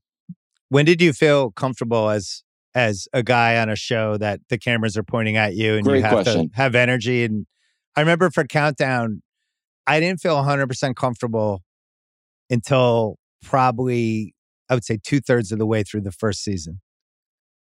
Yeah. So I would say the worst advice, and this goes out to all of your listeners too, who are going out on dates or going out on job interviews or just meeting someone for drinks. Hey, be yourself. Be yourself is horrible advice. Don't be yourself. Yourself, hate to break it to you, everybody. Yourself is horribly boring and uninteresting. Yourself is terrible. Yourself is measured, thoughtful. Yeah. Yourself is horror. Yourself is very, very boring. You have to just be the shinier version of yourself. You have to be the best version of yourself, the caffeinated version of yourself. Just yourself with a little bit more, a little more opinionated. Like I got to this point, like I didn't want to give predictions for a little while. I was like, well, no one can tell the future. And Nick makes fun of me now about it. That I was like, I don't want to be that guy. And then I realized, I went out to dinner. And I was like, hey, what do you recommend? Steak or the chicken? And the waiter was like, they're both really good. I'm like, this dude, have a take, buddy. And I'm like, oh, that's me. That's me. So now I'm just like, the steak. The steak is one of the best steaks I've ever tried in my life. We've sourced it from Oregon. All it's been doing is eating organic grass. The farmer goes in and gives it a massage, and then we feed it alkaline water. And then we slaughter it right there. We fly it right to the restaurant. It's a great steak. Go with the steak. That's what you got to do. That's a steak take for you. I got takes on steaks. New show, steak takes. Well, you were behind the scenes on Sports Nation. And this was a whole coward thing, right? Whatever the biggest, and I learned from this too, and I always think about it when I do a pod, like when something happens, what's your angle? Yeah. It can't just be the same angle everyone else has, but it also can't be a stupid angle, but come up with something that has some real thought that's got a little twist on it. It's something that people used to do, I think, more when they wrote. I know I always tried to do it when I was writing columns, and now the column writing has become a lot more basic because it's so much is driven by the headline, where it's like, Rodgers should be ashamed. And then the column just basically backs up the headline. The take piece of it, of just not having a Rodgers take, but having a take that nobody else has, that's fun and interesting, I think is the art. Yeah. So I'm lucky for a few reasons. One, we go first. So it's not only the show's called First Things First. Right. So we get to go first. So a lot of times that doesn't poison the well of what your take is going to be. Because a lot of times by 5 o'clock, 6 o'clock, the media is actually responding to old takes. Like you see a lot of shows just become media criticism. Like you'll see the Joker thing you talked about is like criticism of Joker fair. It's like, okay, well, that's not the take that you can have at 7:30 in the morning. That's a take you can have at 5. Yeah, yours is fresh. You basically turned on the skillet and you're making omelets. We're ready to go. Yeah, literally. Yeah. And then the other thing is between Nick and Broussard and Jenna, like I get to play like a light role. I'm like, Nick and Broussard are so good and so thoughtful. And so, you get to zag, as Russillo would say. You can do some zags. Yes, I can just be like, you know what you should do here. I can give out a half-baked idea. I don't know if it's taunting, but you should have Juju Smith-Schuster. They should only do. They should have a special TikTok section of the field. So instead of taunting, you can go over there. Like I can say anything. Like, oh, that's a thoughtful thing from Wilds. After you hear from Nick and Broussard, so I'm in a lucky spot. Well, you always had great takes when we hung out.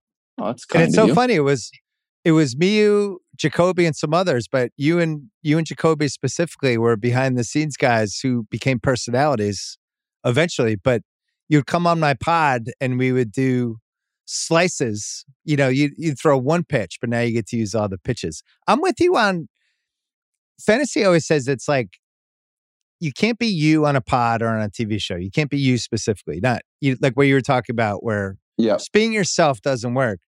You have to like shtickify it a little bit, energize it up, but it can't be too much either. There's like, it's got to be like 15% extra, 12%. I think that's fair. You know what I mean?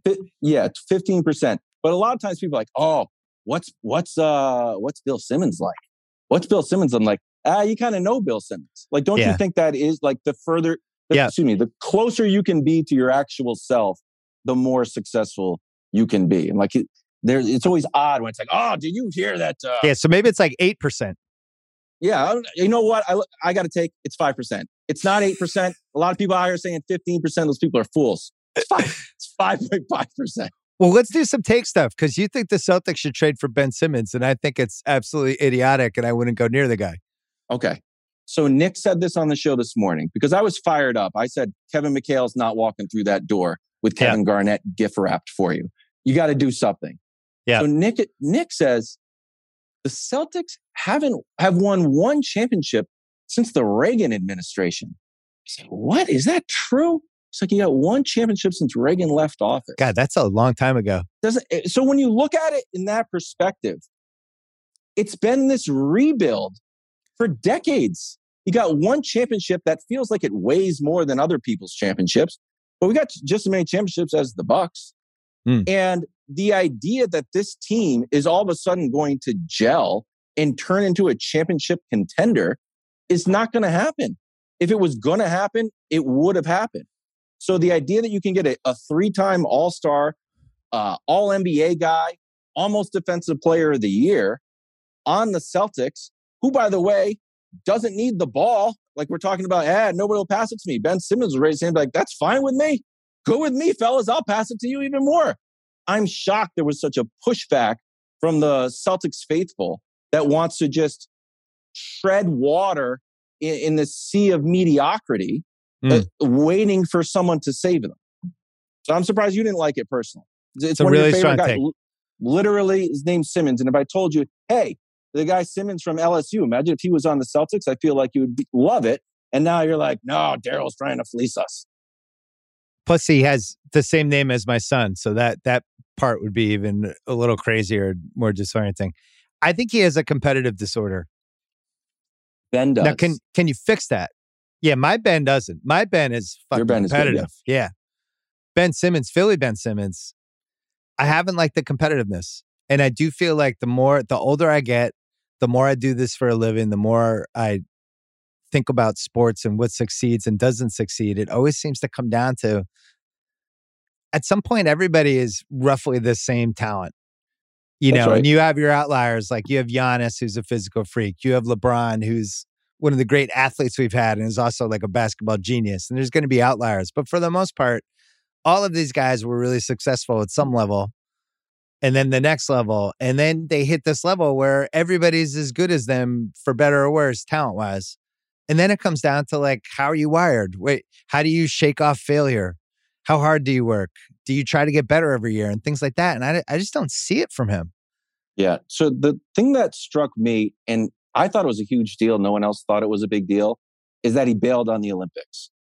I don't think he has a skill problem or a talent problem, or like he's not going to learn to shoot great in one summer. He had a big stage problem.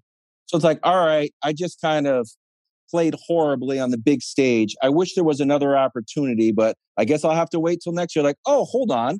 I can play in a loving environment with Patty Mills and Joe Ingles, and they had said all the right things, and Matisse played, and it would have been this great sort of like very nurturing environment. Even they're like, whether he decides or not, Ben is still our friend, and we still love him. I was like, this is perfect. He's like, nah, I'm going to work on my game. And then a few months later, we got some like soaking wet sweatpants and jumpers on a half court, and half the court was like a putting green. So that well, he did this with LSU too. Remember, he bailed on the LSU team as that season went along. That was weird. So I thought. Meanwhile, for the Olympics, Devin Booker just lost the finals, and he rides the plane. He's like, all right, he rides the plane with the Bucks. He's like, oh, looks like we're going over, fellas. He just played. He had every reason in the world not to play, but the dude loves basketball, and he wanted to go play. So you're making my case for me. Well, I know. You're agreeing with me. I'm just saying. I also think Jalen needs his own team. I don't want Jalen to. Jalen is not. I hate the Robin Batman thing, but I want him to be. He's the Batman guy. It's like, let him be Batman on another team. So I want Jalen to succeed. I just don't. My question is, how can they get Ben Simmons while keeping Tatum and Brown? But now I'm interested. But at some point, if you're Philly, you have Embiid, who knows what his physical shot. Can he play 3 weeks in a row? Has anybody had more stop and starts during the course of a career than him? And if you're Philly and you like the people you have around him, at some point, can I talk you into a Marcus Smart, Aaron Nesmith, and some picks package for him? And is that the best they could do? I don't think they're trading him for anybody that's not a top 35 guy. But I also don't know how long this goes. Like, are they just going to have a staring contest for 3 years? But don't you think Daryl has drawn a line in the sand here? That he's just like, I think he refuses to. He's like, well, it's going to go on for 4 years. Like, no, it's not. Like, it's not going to go on for 4 years. We're like, oh, Ben needs to get out and play. Like, Ben can't play in Philly. That's just not going to work. He cannot go back to Philly. Nobody wants him. So could Kyrie be where this ends? That's what, this is my third Nick Wright reference, but he said that very, very early. But I don't know if Kyrie wants to. Kyrie said he's going to retire. He wants to play in Brooklyn. I was, you want to hear my strangest Kyrie take? I thought, and I'll leave the vaccine stuff aside. I was like, you know what? Kyrie grew up a Nets fan, and once they started wearing the throwback Nets jerseys, like the Keith Van Horn jerseys, I was like, oh, Kyrie's got to hate that. That's got to really. I know he wants to put on the old school Jason Kidd, Richard Jefferson Nets jersey, like the McCulloch jersey. Yeah, I wonder if that just moves. If that just moves the needle, no pun intended, just 1 degree. Like, ooh, it would be nice to wear those old Nets jerseys. Jesus, I don't know how the Simmons thing plays out, and it's one of the rare sports stories where I don't even like if they had bets. As you know, I like to gamble from time to time. I've heard. I don't know. If there were like bets with odds, I wouldn't even have an instinct on what to bet. I have no idea how it plays out. I think a lot of it is going to have to do with a team ending up in an unhappy situation where they need to make a move, talking themselves into it. I still feel like the De'Aaron Fox thing makes the most sense to me. Yeah, I guess so. He said he would go to the West Coast, but no one has ever been happy there. No one has ever been happy there. What do you do with the Maybe Rodgers?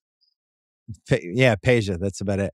What do you do with the Rodgers story as it develops? Like, because that's like now a week-long story, but there's only so many ways to go with it, and it's like day 6. And it's like, all right, it's time for another Rodgers segment.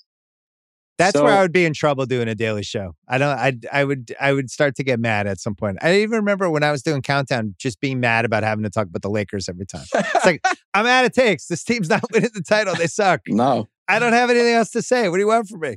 No, if we're not into it, we don't have to talk about it. There's not That's good. I also feel like everyone already has, not a lot I can add to the Rodgers story. Every single person who saw that or has a take on it already. So you're not going to move anybody off of their position. You're not going to I've never read anything like, oh, interesting point. It just becomes an argument about the topic. I think it's like a fool's gold of an interest topic for sports talk. How about that? I think way more people are interested in the actual Packers. I have a take. You're going to be jealous of it. This is the first sports story I can remember where we didn't hear from the athlete after he screwed up for a couple of days. And then when we did, it was to People magazine. What was that? Well, he just went on McAfee today, I think. But this was People magazine. Was People magazine first. was that a real thing? I can never tell. It's like someone close to. It was one of those, a source close to the NFL star. Come on. So this now is like how a celebrity would handle this. Not like athletes don't handle it this way. Like if something happens in the NBA, LeBron's like, where do we go? People magazine. So, but it's going this whole thing with, and this is part of the problem with Rodgers, right? Like he now thinks he's a celebrity, like he's like Tom Cruise or Channing Tatum or somebody. And that this is framing his interactions now where he's like, he thinks he has a chance to be the Jeopardy host. And he thinks he can just completely submarine his football team and cause huge distractions. And that's okay, even though he's the quarterback and the quarterback's supposed to be the leader. And it just feels like he's now a celebrity and not a football player as much, even though he's still one of the best football players. People magazine is weird to me. I don't know if Aaron Rodgers is as big a celebrity as you think he is. Like, does my mom? Maybe he's not. Is my mom 100% sure who? Like, I'm talking about celebrity. I'm talking about like The Rock. Like, let's put The Rock as like a celebrity. Leonardo DiCaprio is a celebrity. Normal people who don't follow football. Like, well, I always used to call this the mom test. I feel like he's a celebrity from the State Farm commercials. No, maybe. Because I always thought that was the Chris Paul. That was the best thing Chris Paul ever did. If he doesn't have the State Farm commercials, he's just the guy who was like better than Darren Williams. Who, by the way, is fighting Frank Gore. Did you see that story? I'm so into it. I think Frank Gore is going to get destroyed. I really do. I think he's going to get his ass kicked. You scouted.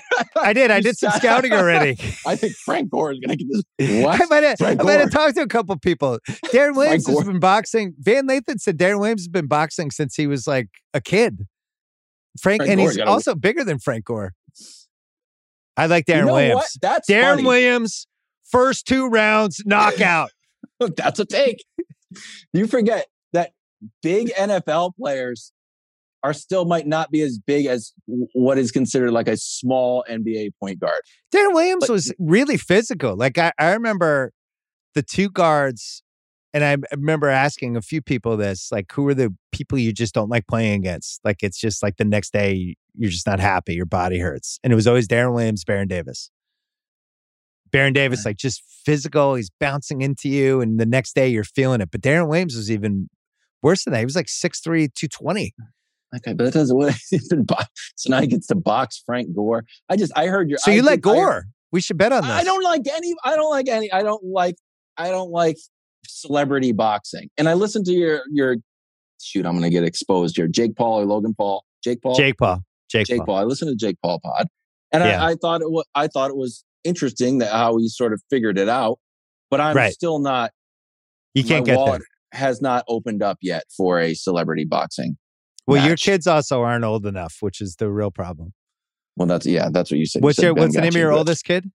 The age of your oldest kid? Oh, 9. Yeah. So 4 years from now, guess who's telling you to get the Jake Paul, Frank Gore extravaganza on pay-per-view? Russell. Dad, we got to get Adrian Peterson. It's Adrian Peterson versus a kid from TikTok. Like, no, Russ, we're not. Get the crypto. We got to give me a 1/900th of a Bitcoin. Like, no, I'm not going to. It's funny you named him Russell, and now it's the name of various polarizing superstar athletes. How do you figure? Russell Westbrook, incredibly love him. polarizing. Russell Wilson, Love starting him. like Go it's Badgers. going to get there. If he starts asking for a trade, there's going to be that little, hey, wait, are we sure he's worth 4 first-round picks? There'll be a little backlash on him. That's all I got. So no, the only thing that's polarizing about Russell Westbrook in our home is that it's Russ's favorite player. I also like indoctrinated him to like follow this guy. This guy plays hard. It's just super fun to root for. So we went to a Thunder game at MSG. So we had a bunch of Thunder stuff. Then he went to the Rockets and we're like, all right, Thunder stuff's gone. We got the Rockets bedspread. Whoops. Now the Rockets bedspread but you don't throw away the bedspread. So I'm like, I like the Rockets. They're in last place. Got to go to make the bed. They got stupid Rockets. And then they're like, all right, I guess we're Washington Wizards fans now. Got a bunch of Wizard stuff looking like Joe House. That's gone. So now we're going to get Lakers stuff in the house. But we've gone through a lot of iterations. That's tough. Maybe hold. He might not be on the team in February. But might want to hold up.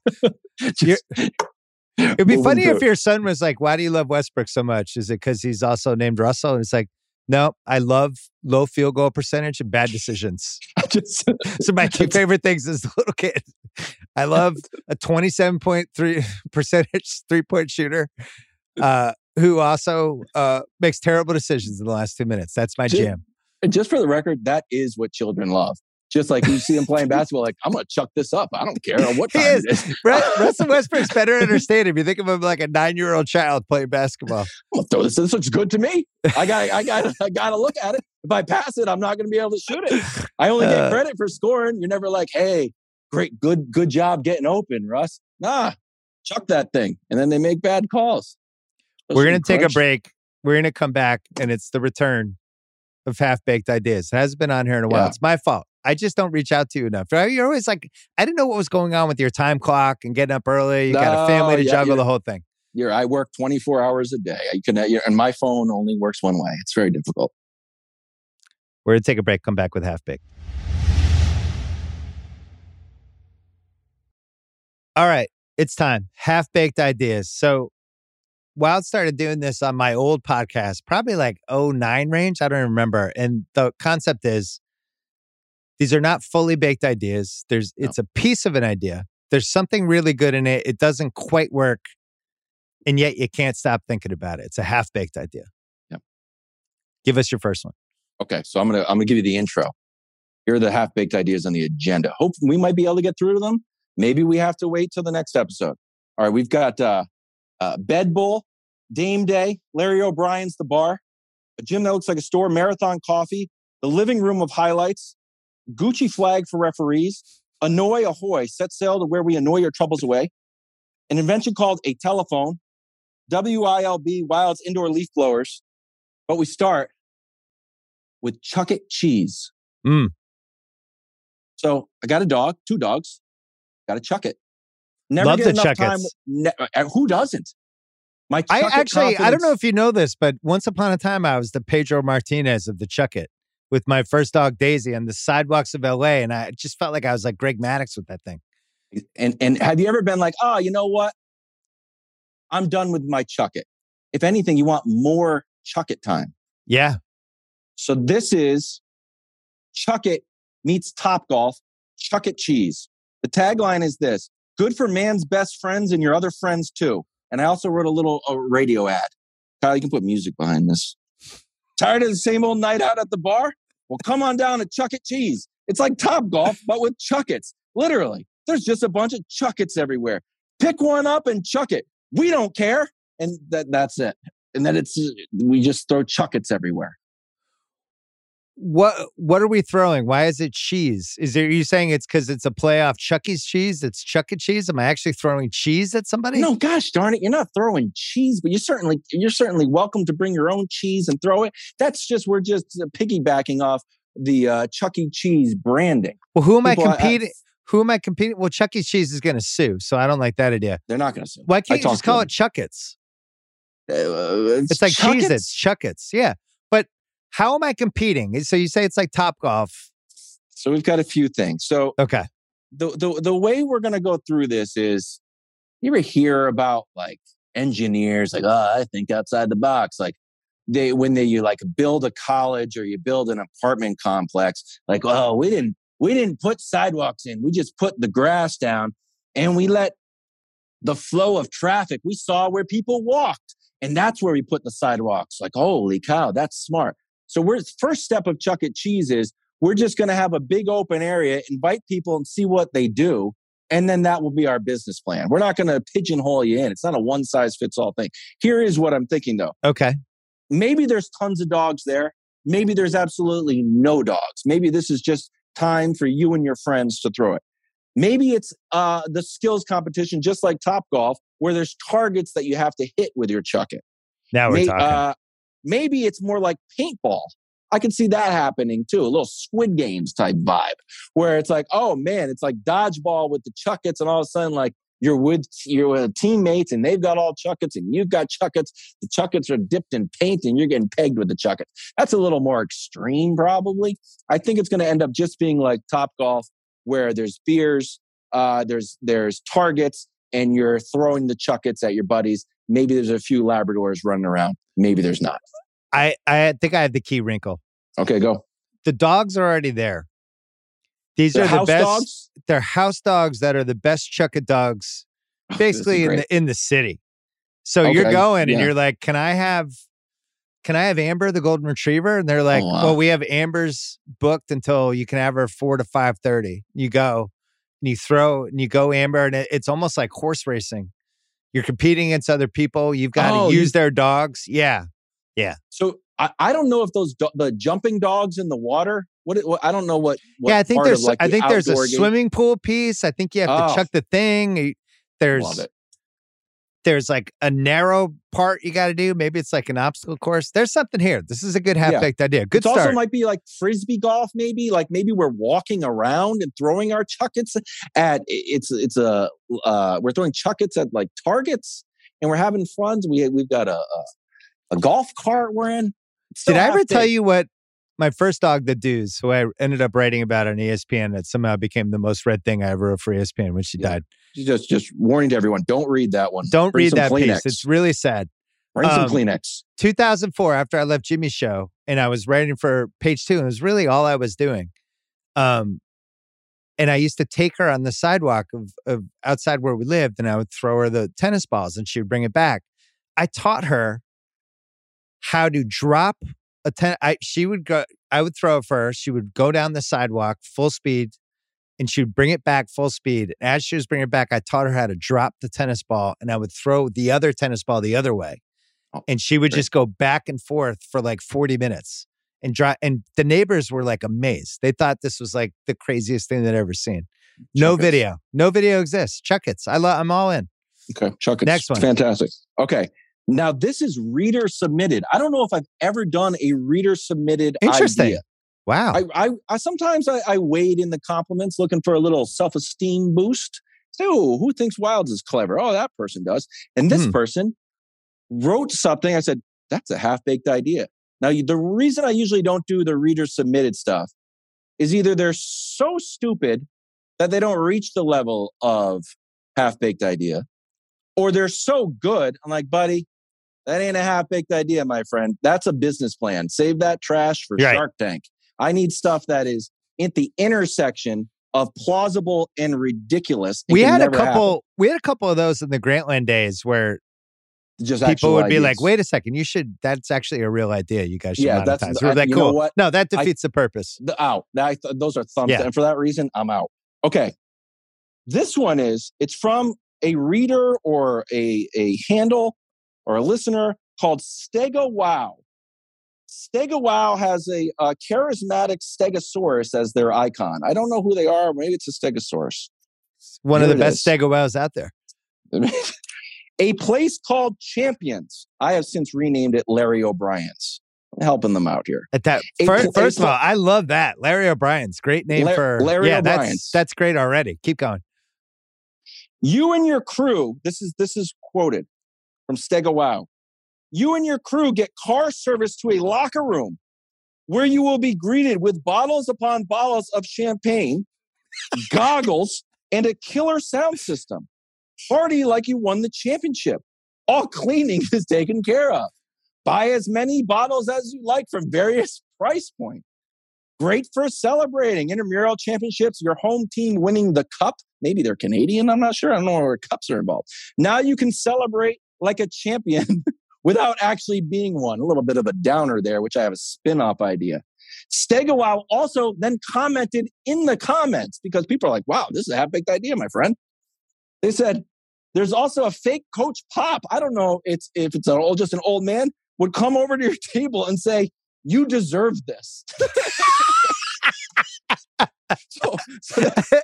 I renamed it Larry O'Brien's. So now I added on to it. I try to augment this idea. So when we get, you got Larry O'Brien's here on the left. I also get the neighboring establishment. And this place is called Silver Metal. Now, this is just a Wilds exclusive. Silver Metal looks just like Larry O'Brien's, but it's totally depressing. And you can hear the fun. And you go to Silver Metal if you're having a bad day. You don't want to turn up at Larry O'Brien's. And you just have to wallow in your own minute. And Jim Gray is there on special nights to ask you what went wrong. And it's part bar, part Jim Gray. therapy session. Jim Gray's available. And you leave there and dedicate yourself to becoming a better person. Like, never again. I'm going to work so darn hard. I'll never end up. See, I would call that place. Why can't you call that place Carl Malone's? Oh, Carl Malone's. Let's go. Let's go to Carl Malone's. Malone's. Hey, you want to go to no one's ever had Carl Malone's there. Malone's are smoking cigars. I have a slight wrinkle to Larry O'Brien's. So my son won the flag football title on Friday, which I've now mentioned on 2 straight podcasts. It would have been so cool if they won and everybody's so psyched and then you have nowhere to go. And it was late Friday and we're like, we'll do like a banquet thing next week. Just throw the kids in the car, go right to Larry O'Brien's so they can pour sparkling apple cider on each other for a half hour. Children's version. Rent it out. Yeah, children's version. Just pour. They can do the goggles. We take pictures. They're all like jumping up and down. The goggles is great. And I think you can go in.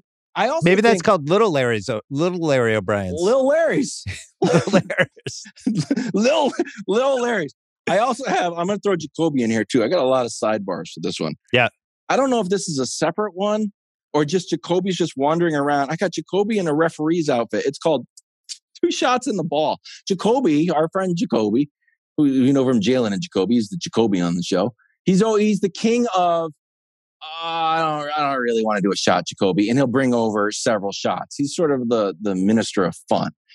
So Jacoby's in a referee's costume. He's not sort of the minister of fun. He's the minister of fun. And minister of fun. And I've single-handedly witnessed him buying more shots than any other person in my life. And you never want them, but it's always a good idea because he just always wants to turn it up a notch. Come on, buddy. Just have this one. Right. Just one. Come on, buddy. 8 shots. You see them all lined up. Come on, we're all doing one. Bob's doing one over here. Come on. This is called 2 shots in 2 shots in the ball. Jacoby's in a referee's outfit. And if he goes around to Larry O'Brien's, if you're not having enough fun, he whistles you. He brings over 2 shots and he gets to decide who takes them. He's dressed like a Foot Locker employee. Yes. I don't know why he also has a ball. It's like 2 shots in the ball. Like, all right, we got to go. Maybe it's like a big punch ball shaped like a basketball. So I threw Jacoby in there. So he's basically a professional minister of fun. Yeah, he doesn't like what's going on in the corner table. The date's not going well enough. He just comes over 2 fireball shots. He tees you up, 2 shots in the ball, and he goes like, he gets to decide. He gets to decide who takes them. Those are great. I think Larry O'Brien's is almost a fully baked idea. Look, I got to shout out, when dinosaurs have had a long time to let that marinate and they came out a big winner. So shout out to Stegowow. These ones, now we're starting to get into real half-baked territory, Bill. Okay. Those were solid ones. These are the real head scratchers. These are the ones like, man, what's this? What is this guy up to here? And these are a little bit shorter. These are a little more, rapid fire. Yeah. This is a stupid idea. Marathon coffee. This is going to have to be a change in the way that we consume caffeine. Yeah. So, all right, you can make coffee at home. No, not fast enough. I want to pick it up. You got to go to Starbucks. You wait in line. No, don't want to wait in line. Also, not fast enough. I got to do the mobile order. I want it to be there immediately. Guess what? Not fast enough. Marathon just happened in New York City and LA. You know what's super convenient about doing a marathon, long distance race? Got all the water right there. You don't need to ask me if I want water. Just have a bunch of waters lined up. So in busy intersections, streets in New York City, there's just tables with coffee. Maybe you have some sort of fast pass. You're flashing like so you have the card. fast pass on your car. You drive by, you stop quickly. They see the fast pass. They're scan it, and they're giving you a coffee. There's just coffee sitting everywhere in the country. We're like those stupid scooters that are all over cities now. No one gave us permission to have a table full of coffee here, but we're here.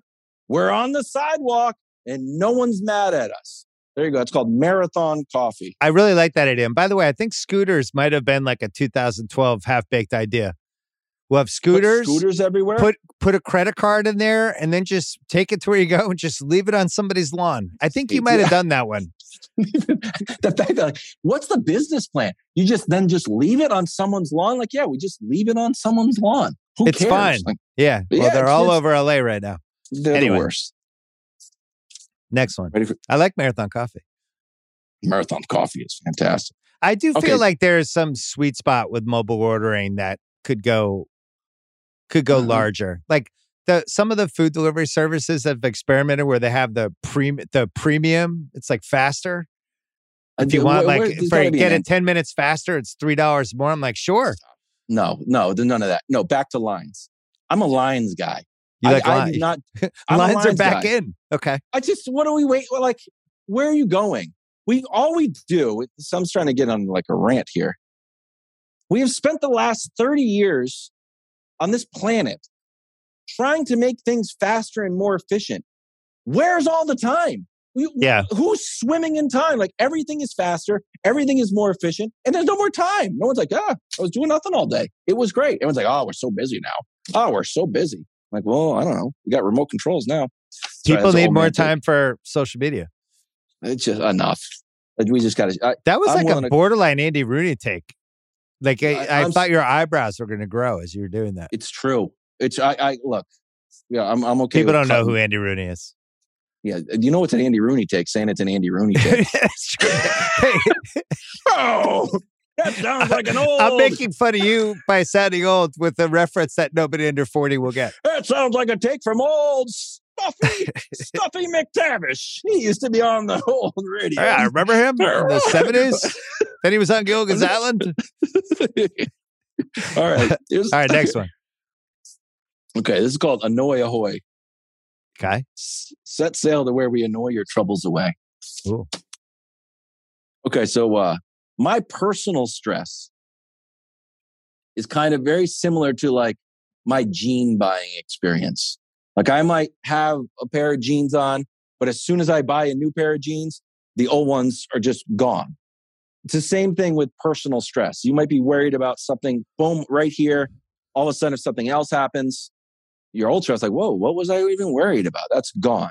So this happened with me. We got a little water in my basement a month ago. And not great. I missed the show. It was like a bit of a disaster. I got like 2 feet of water. I got to pull it. Then I got to cut out all the drywall. I got to pull out the insulation. Everything's ruined. But my dad came down. It was actually like, the Lord works a mysterious way. We had like a nice bonding session. And that was our focus for 3 days, to clean the basement, dry the basement, get the drywall out, get the insulation out. And whatever, I had problems. I had some sort of stresses, and they were all gone due to an act of God in this flood. We were very lucky that nothing bad happened. So I was like, I wonder if I can make that a little more planned. So rather than all these people that are trying to de-stress you and take a spa day, come out here, put some cucumbers on your eyeballs. No, I'm going the other way with it. You subscribe to Annoy Ahoy, and I'm sure you got some problems, right? So everyone, think about whatever you're listening to this podcast, whatever problem you have in your life right now. Maybe you had an argument with a family member. Well, guess what? It's going to be patched up pretty quickly, because now you guys own 3 ferrets. That's right. Annoy Ahoy just let loose 3 ferrets in your house. And you're like, honey, what were we arguing? He's like, why don't you take it out? Like, honey, I don't know. No time for that. The ferrets are everywhere. We've got 13 ferrets in the house. We got to get these gosh darn ferrets out of here. And it bonds the family. It bonds the group. It's good. The ferrets So are moving around. a stressful incident Yep. that ends up becoming a bonding experience for the people you care about. And there's different degrees. We don't throw you into ferrets right away. That's the orange level. We start you off with just like tons of crumbs, almost like one of those like rookie pranks in the NBA. Like you fill up your car full of popcorn. Like what the heck? It's kind of funny, but also you got like buttery popcorn. I was like that. Yeah, rookie. Oh, bad news. We gave you the worst haircut of your life. It's just like it's one of those like NFL rookie haircuts. You have to figure it out. Don't try to de-stress your life. Re-stress your life. Holy cow, Wilds. That might be too good. That might not be half-baked. That might be fully baked. That sounded like a read I would be doing for the next break. Don't de-stress your life. Re-stress your life. I thought you were going scheduled terrible things to do with family members. So like ultimately, you wouldn't call your dad and say, "Hey, do you want to fix the drywall in my basement?" He'd be like, "Are you insane? I don't want to do that." But then he ended up doing that, and you guys had a great time. So, like, I have to go through my closet and throw out a bunch of shirts and get rid of T-shirts and things like that. I don't really want to do that. I don't want to do that. But maybe I call my mom and say, "Hey, do you want to spend 6 hours together and we could throw out some of my old T-shirts?" And that would be a bonding experience. Now, my mom would have like 4 glasses of wine during that, and it would probably have a lot of sarcastic comments as we're doing it. Ha! I don't know why you bought this T-shirt. Yeah, maybe this would have worked for me. All right, next one. I think we have time for one more. Unless you want to do 2 quickies. Where's the good one? You want to do the good one? Well, I've got a good. You want to end her? All right. Want to end with your best one here? Save the other ones for the next time. I'm going to make you come back on. We'll do this tomorrow. The Gucci flag I'll save because we're in the weeds of NFL refereeing. That's college refereeing, actually. It's a flag that you throw when something awesome happens and you get positive 15 yards. Okay. This is called wild. What kind of positive thing? The Gucci flag? The Gucci flag, yeah. So like Justin Fields makes an incredible play where he scrambles out of a sack and. All right, so I'll do this one. It's too good. Okay, so you got the challenge flag, right? You got your yellow flag. This is the Gucci flag. It's a beautiful flag. Oh, it costs $1,000. So this is what happened. This happened in the Oklahoma-Nebraska game. This is better for video, but I'll try to explain it the best I can. Yeah, it was 4th and 18, and the Cornhuskers trying to throw a touchdown. So they just throw it up. They're trying to get the first down. So they throw it up. And the dude makes a one-handed Odell-esque interception. And everyone goes crazy. But by the letter of the law and by any strategy, he should have just batted it down. Yeah. Because he actually just lost yardage, lost play. You see it every once in a while. And the coach said this, "I might have been the first coach in history to challenge a play we got an interception on. I was hoping it would have gone down." So that is just a fundamental flaw in college football officiating. Yeah, we want to see great things. We want to see great things. We don't want it to be a strategy to bat the ball down because it would cost you field position. So for that specific play, the ref can reach back and it is a beautiful Gucci flag made by Gucci. Maybe it's made by Louis Vuitton. We get Virgil involved. It'd be great. He throws out like, "Oh, the Gucci flag's out." And you get 15 yards, at least to the line of scrimmage where the interception was thrown or where the ball was snapped. And if we want to extend it with just like sick plays, like, "Oh, you know what? I appreciate you trying to hurdle that guy. You only got 2 yards. Boom, Gucci flag, 15 more yards for trying to be awesome." Do you buy the Gucci flag? I like that. I think maybe it could be 5 or 15. Well, it depends how awesome the play is. 15 makes it really special. 5, I'd be throwing the Gucci flag all the time. Like, you only get like 2 Gucci flags a game. I like the Gucci flag. There you go. Those are your half-baked ideas for Wait, I thought you had one more big one. Oh, I thought that was the ender. I got a great one. All right, one more. Last one. Okay, this is called WILB, Wild's Indoor Leaf Blowers. So when you go to a hotel, why do you like going to a hotel? Oh, is it because like travel's unlocking a window to your soul? Is it because you got new shampoo? It's like, oh, money? No, a mini bar. Maybe I'll become a rum guy. Maybe I'll be like a distinguished pirate. No, it's just because none of your crap is there. And it's when you clean your house, you're just moving your crap to different places. You got to go in. So Kevin's Indoor Leaf Blowers, Wild's Indoor Leaf Blowers, WILB. We send you a notice like, "Hey, we're coming through. If you love it, bolt it down. Because we're coming in here with industrial strength leaf blowers and we're going to tornado your house. The magazines, books that you're supposed to read halfway through, your kids' art projects, old sunglasses. That stuff is getting blown to high heaven. We are leaf blowing your house, all your crap into a corner. We're coming in, we're taking it all out. So it's like a hoarders with destruction, basically. But it's not even hoarders. It's just like everyone is a hoarder and they don't realize it. You've all got, you look around your house, you got stuff you don't need. Why do I need this? I don't need it. You need 3 pens in your home. All of it's going with Kevin's indoor leaf blowers.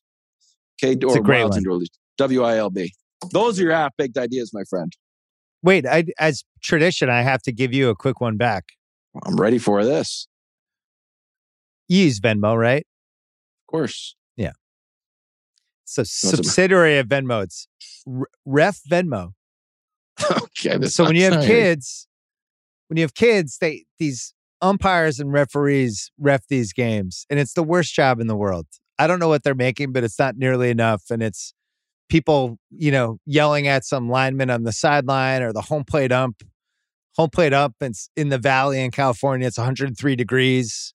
He's working a doubleheader. He's making like $50 a game, and he's got some jackass behind him.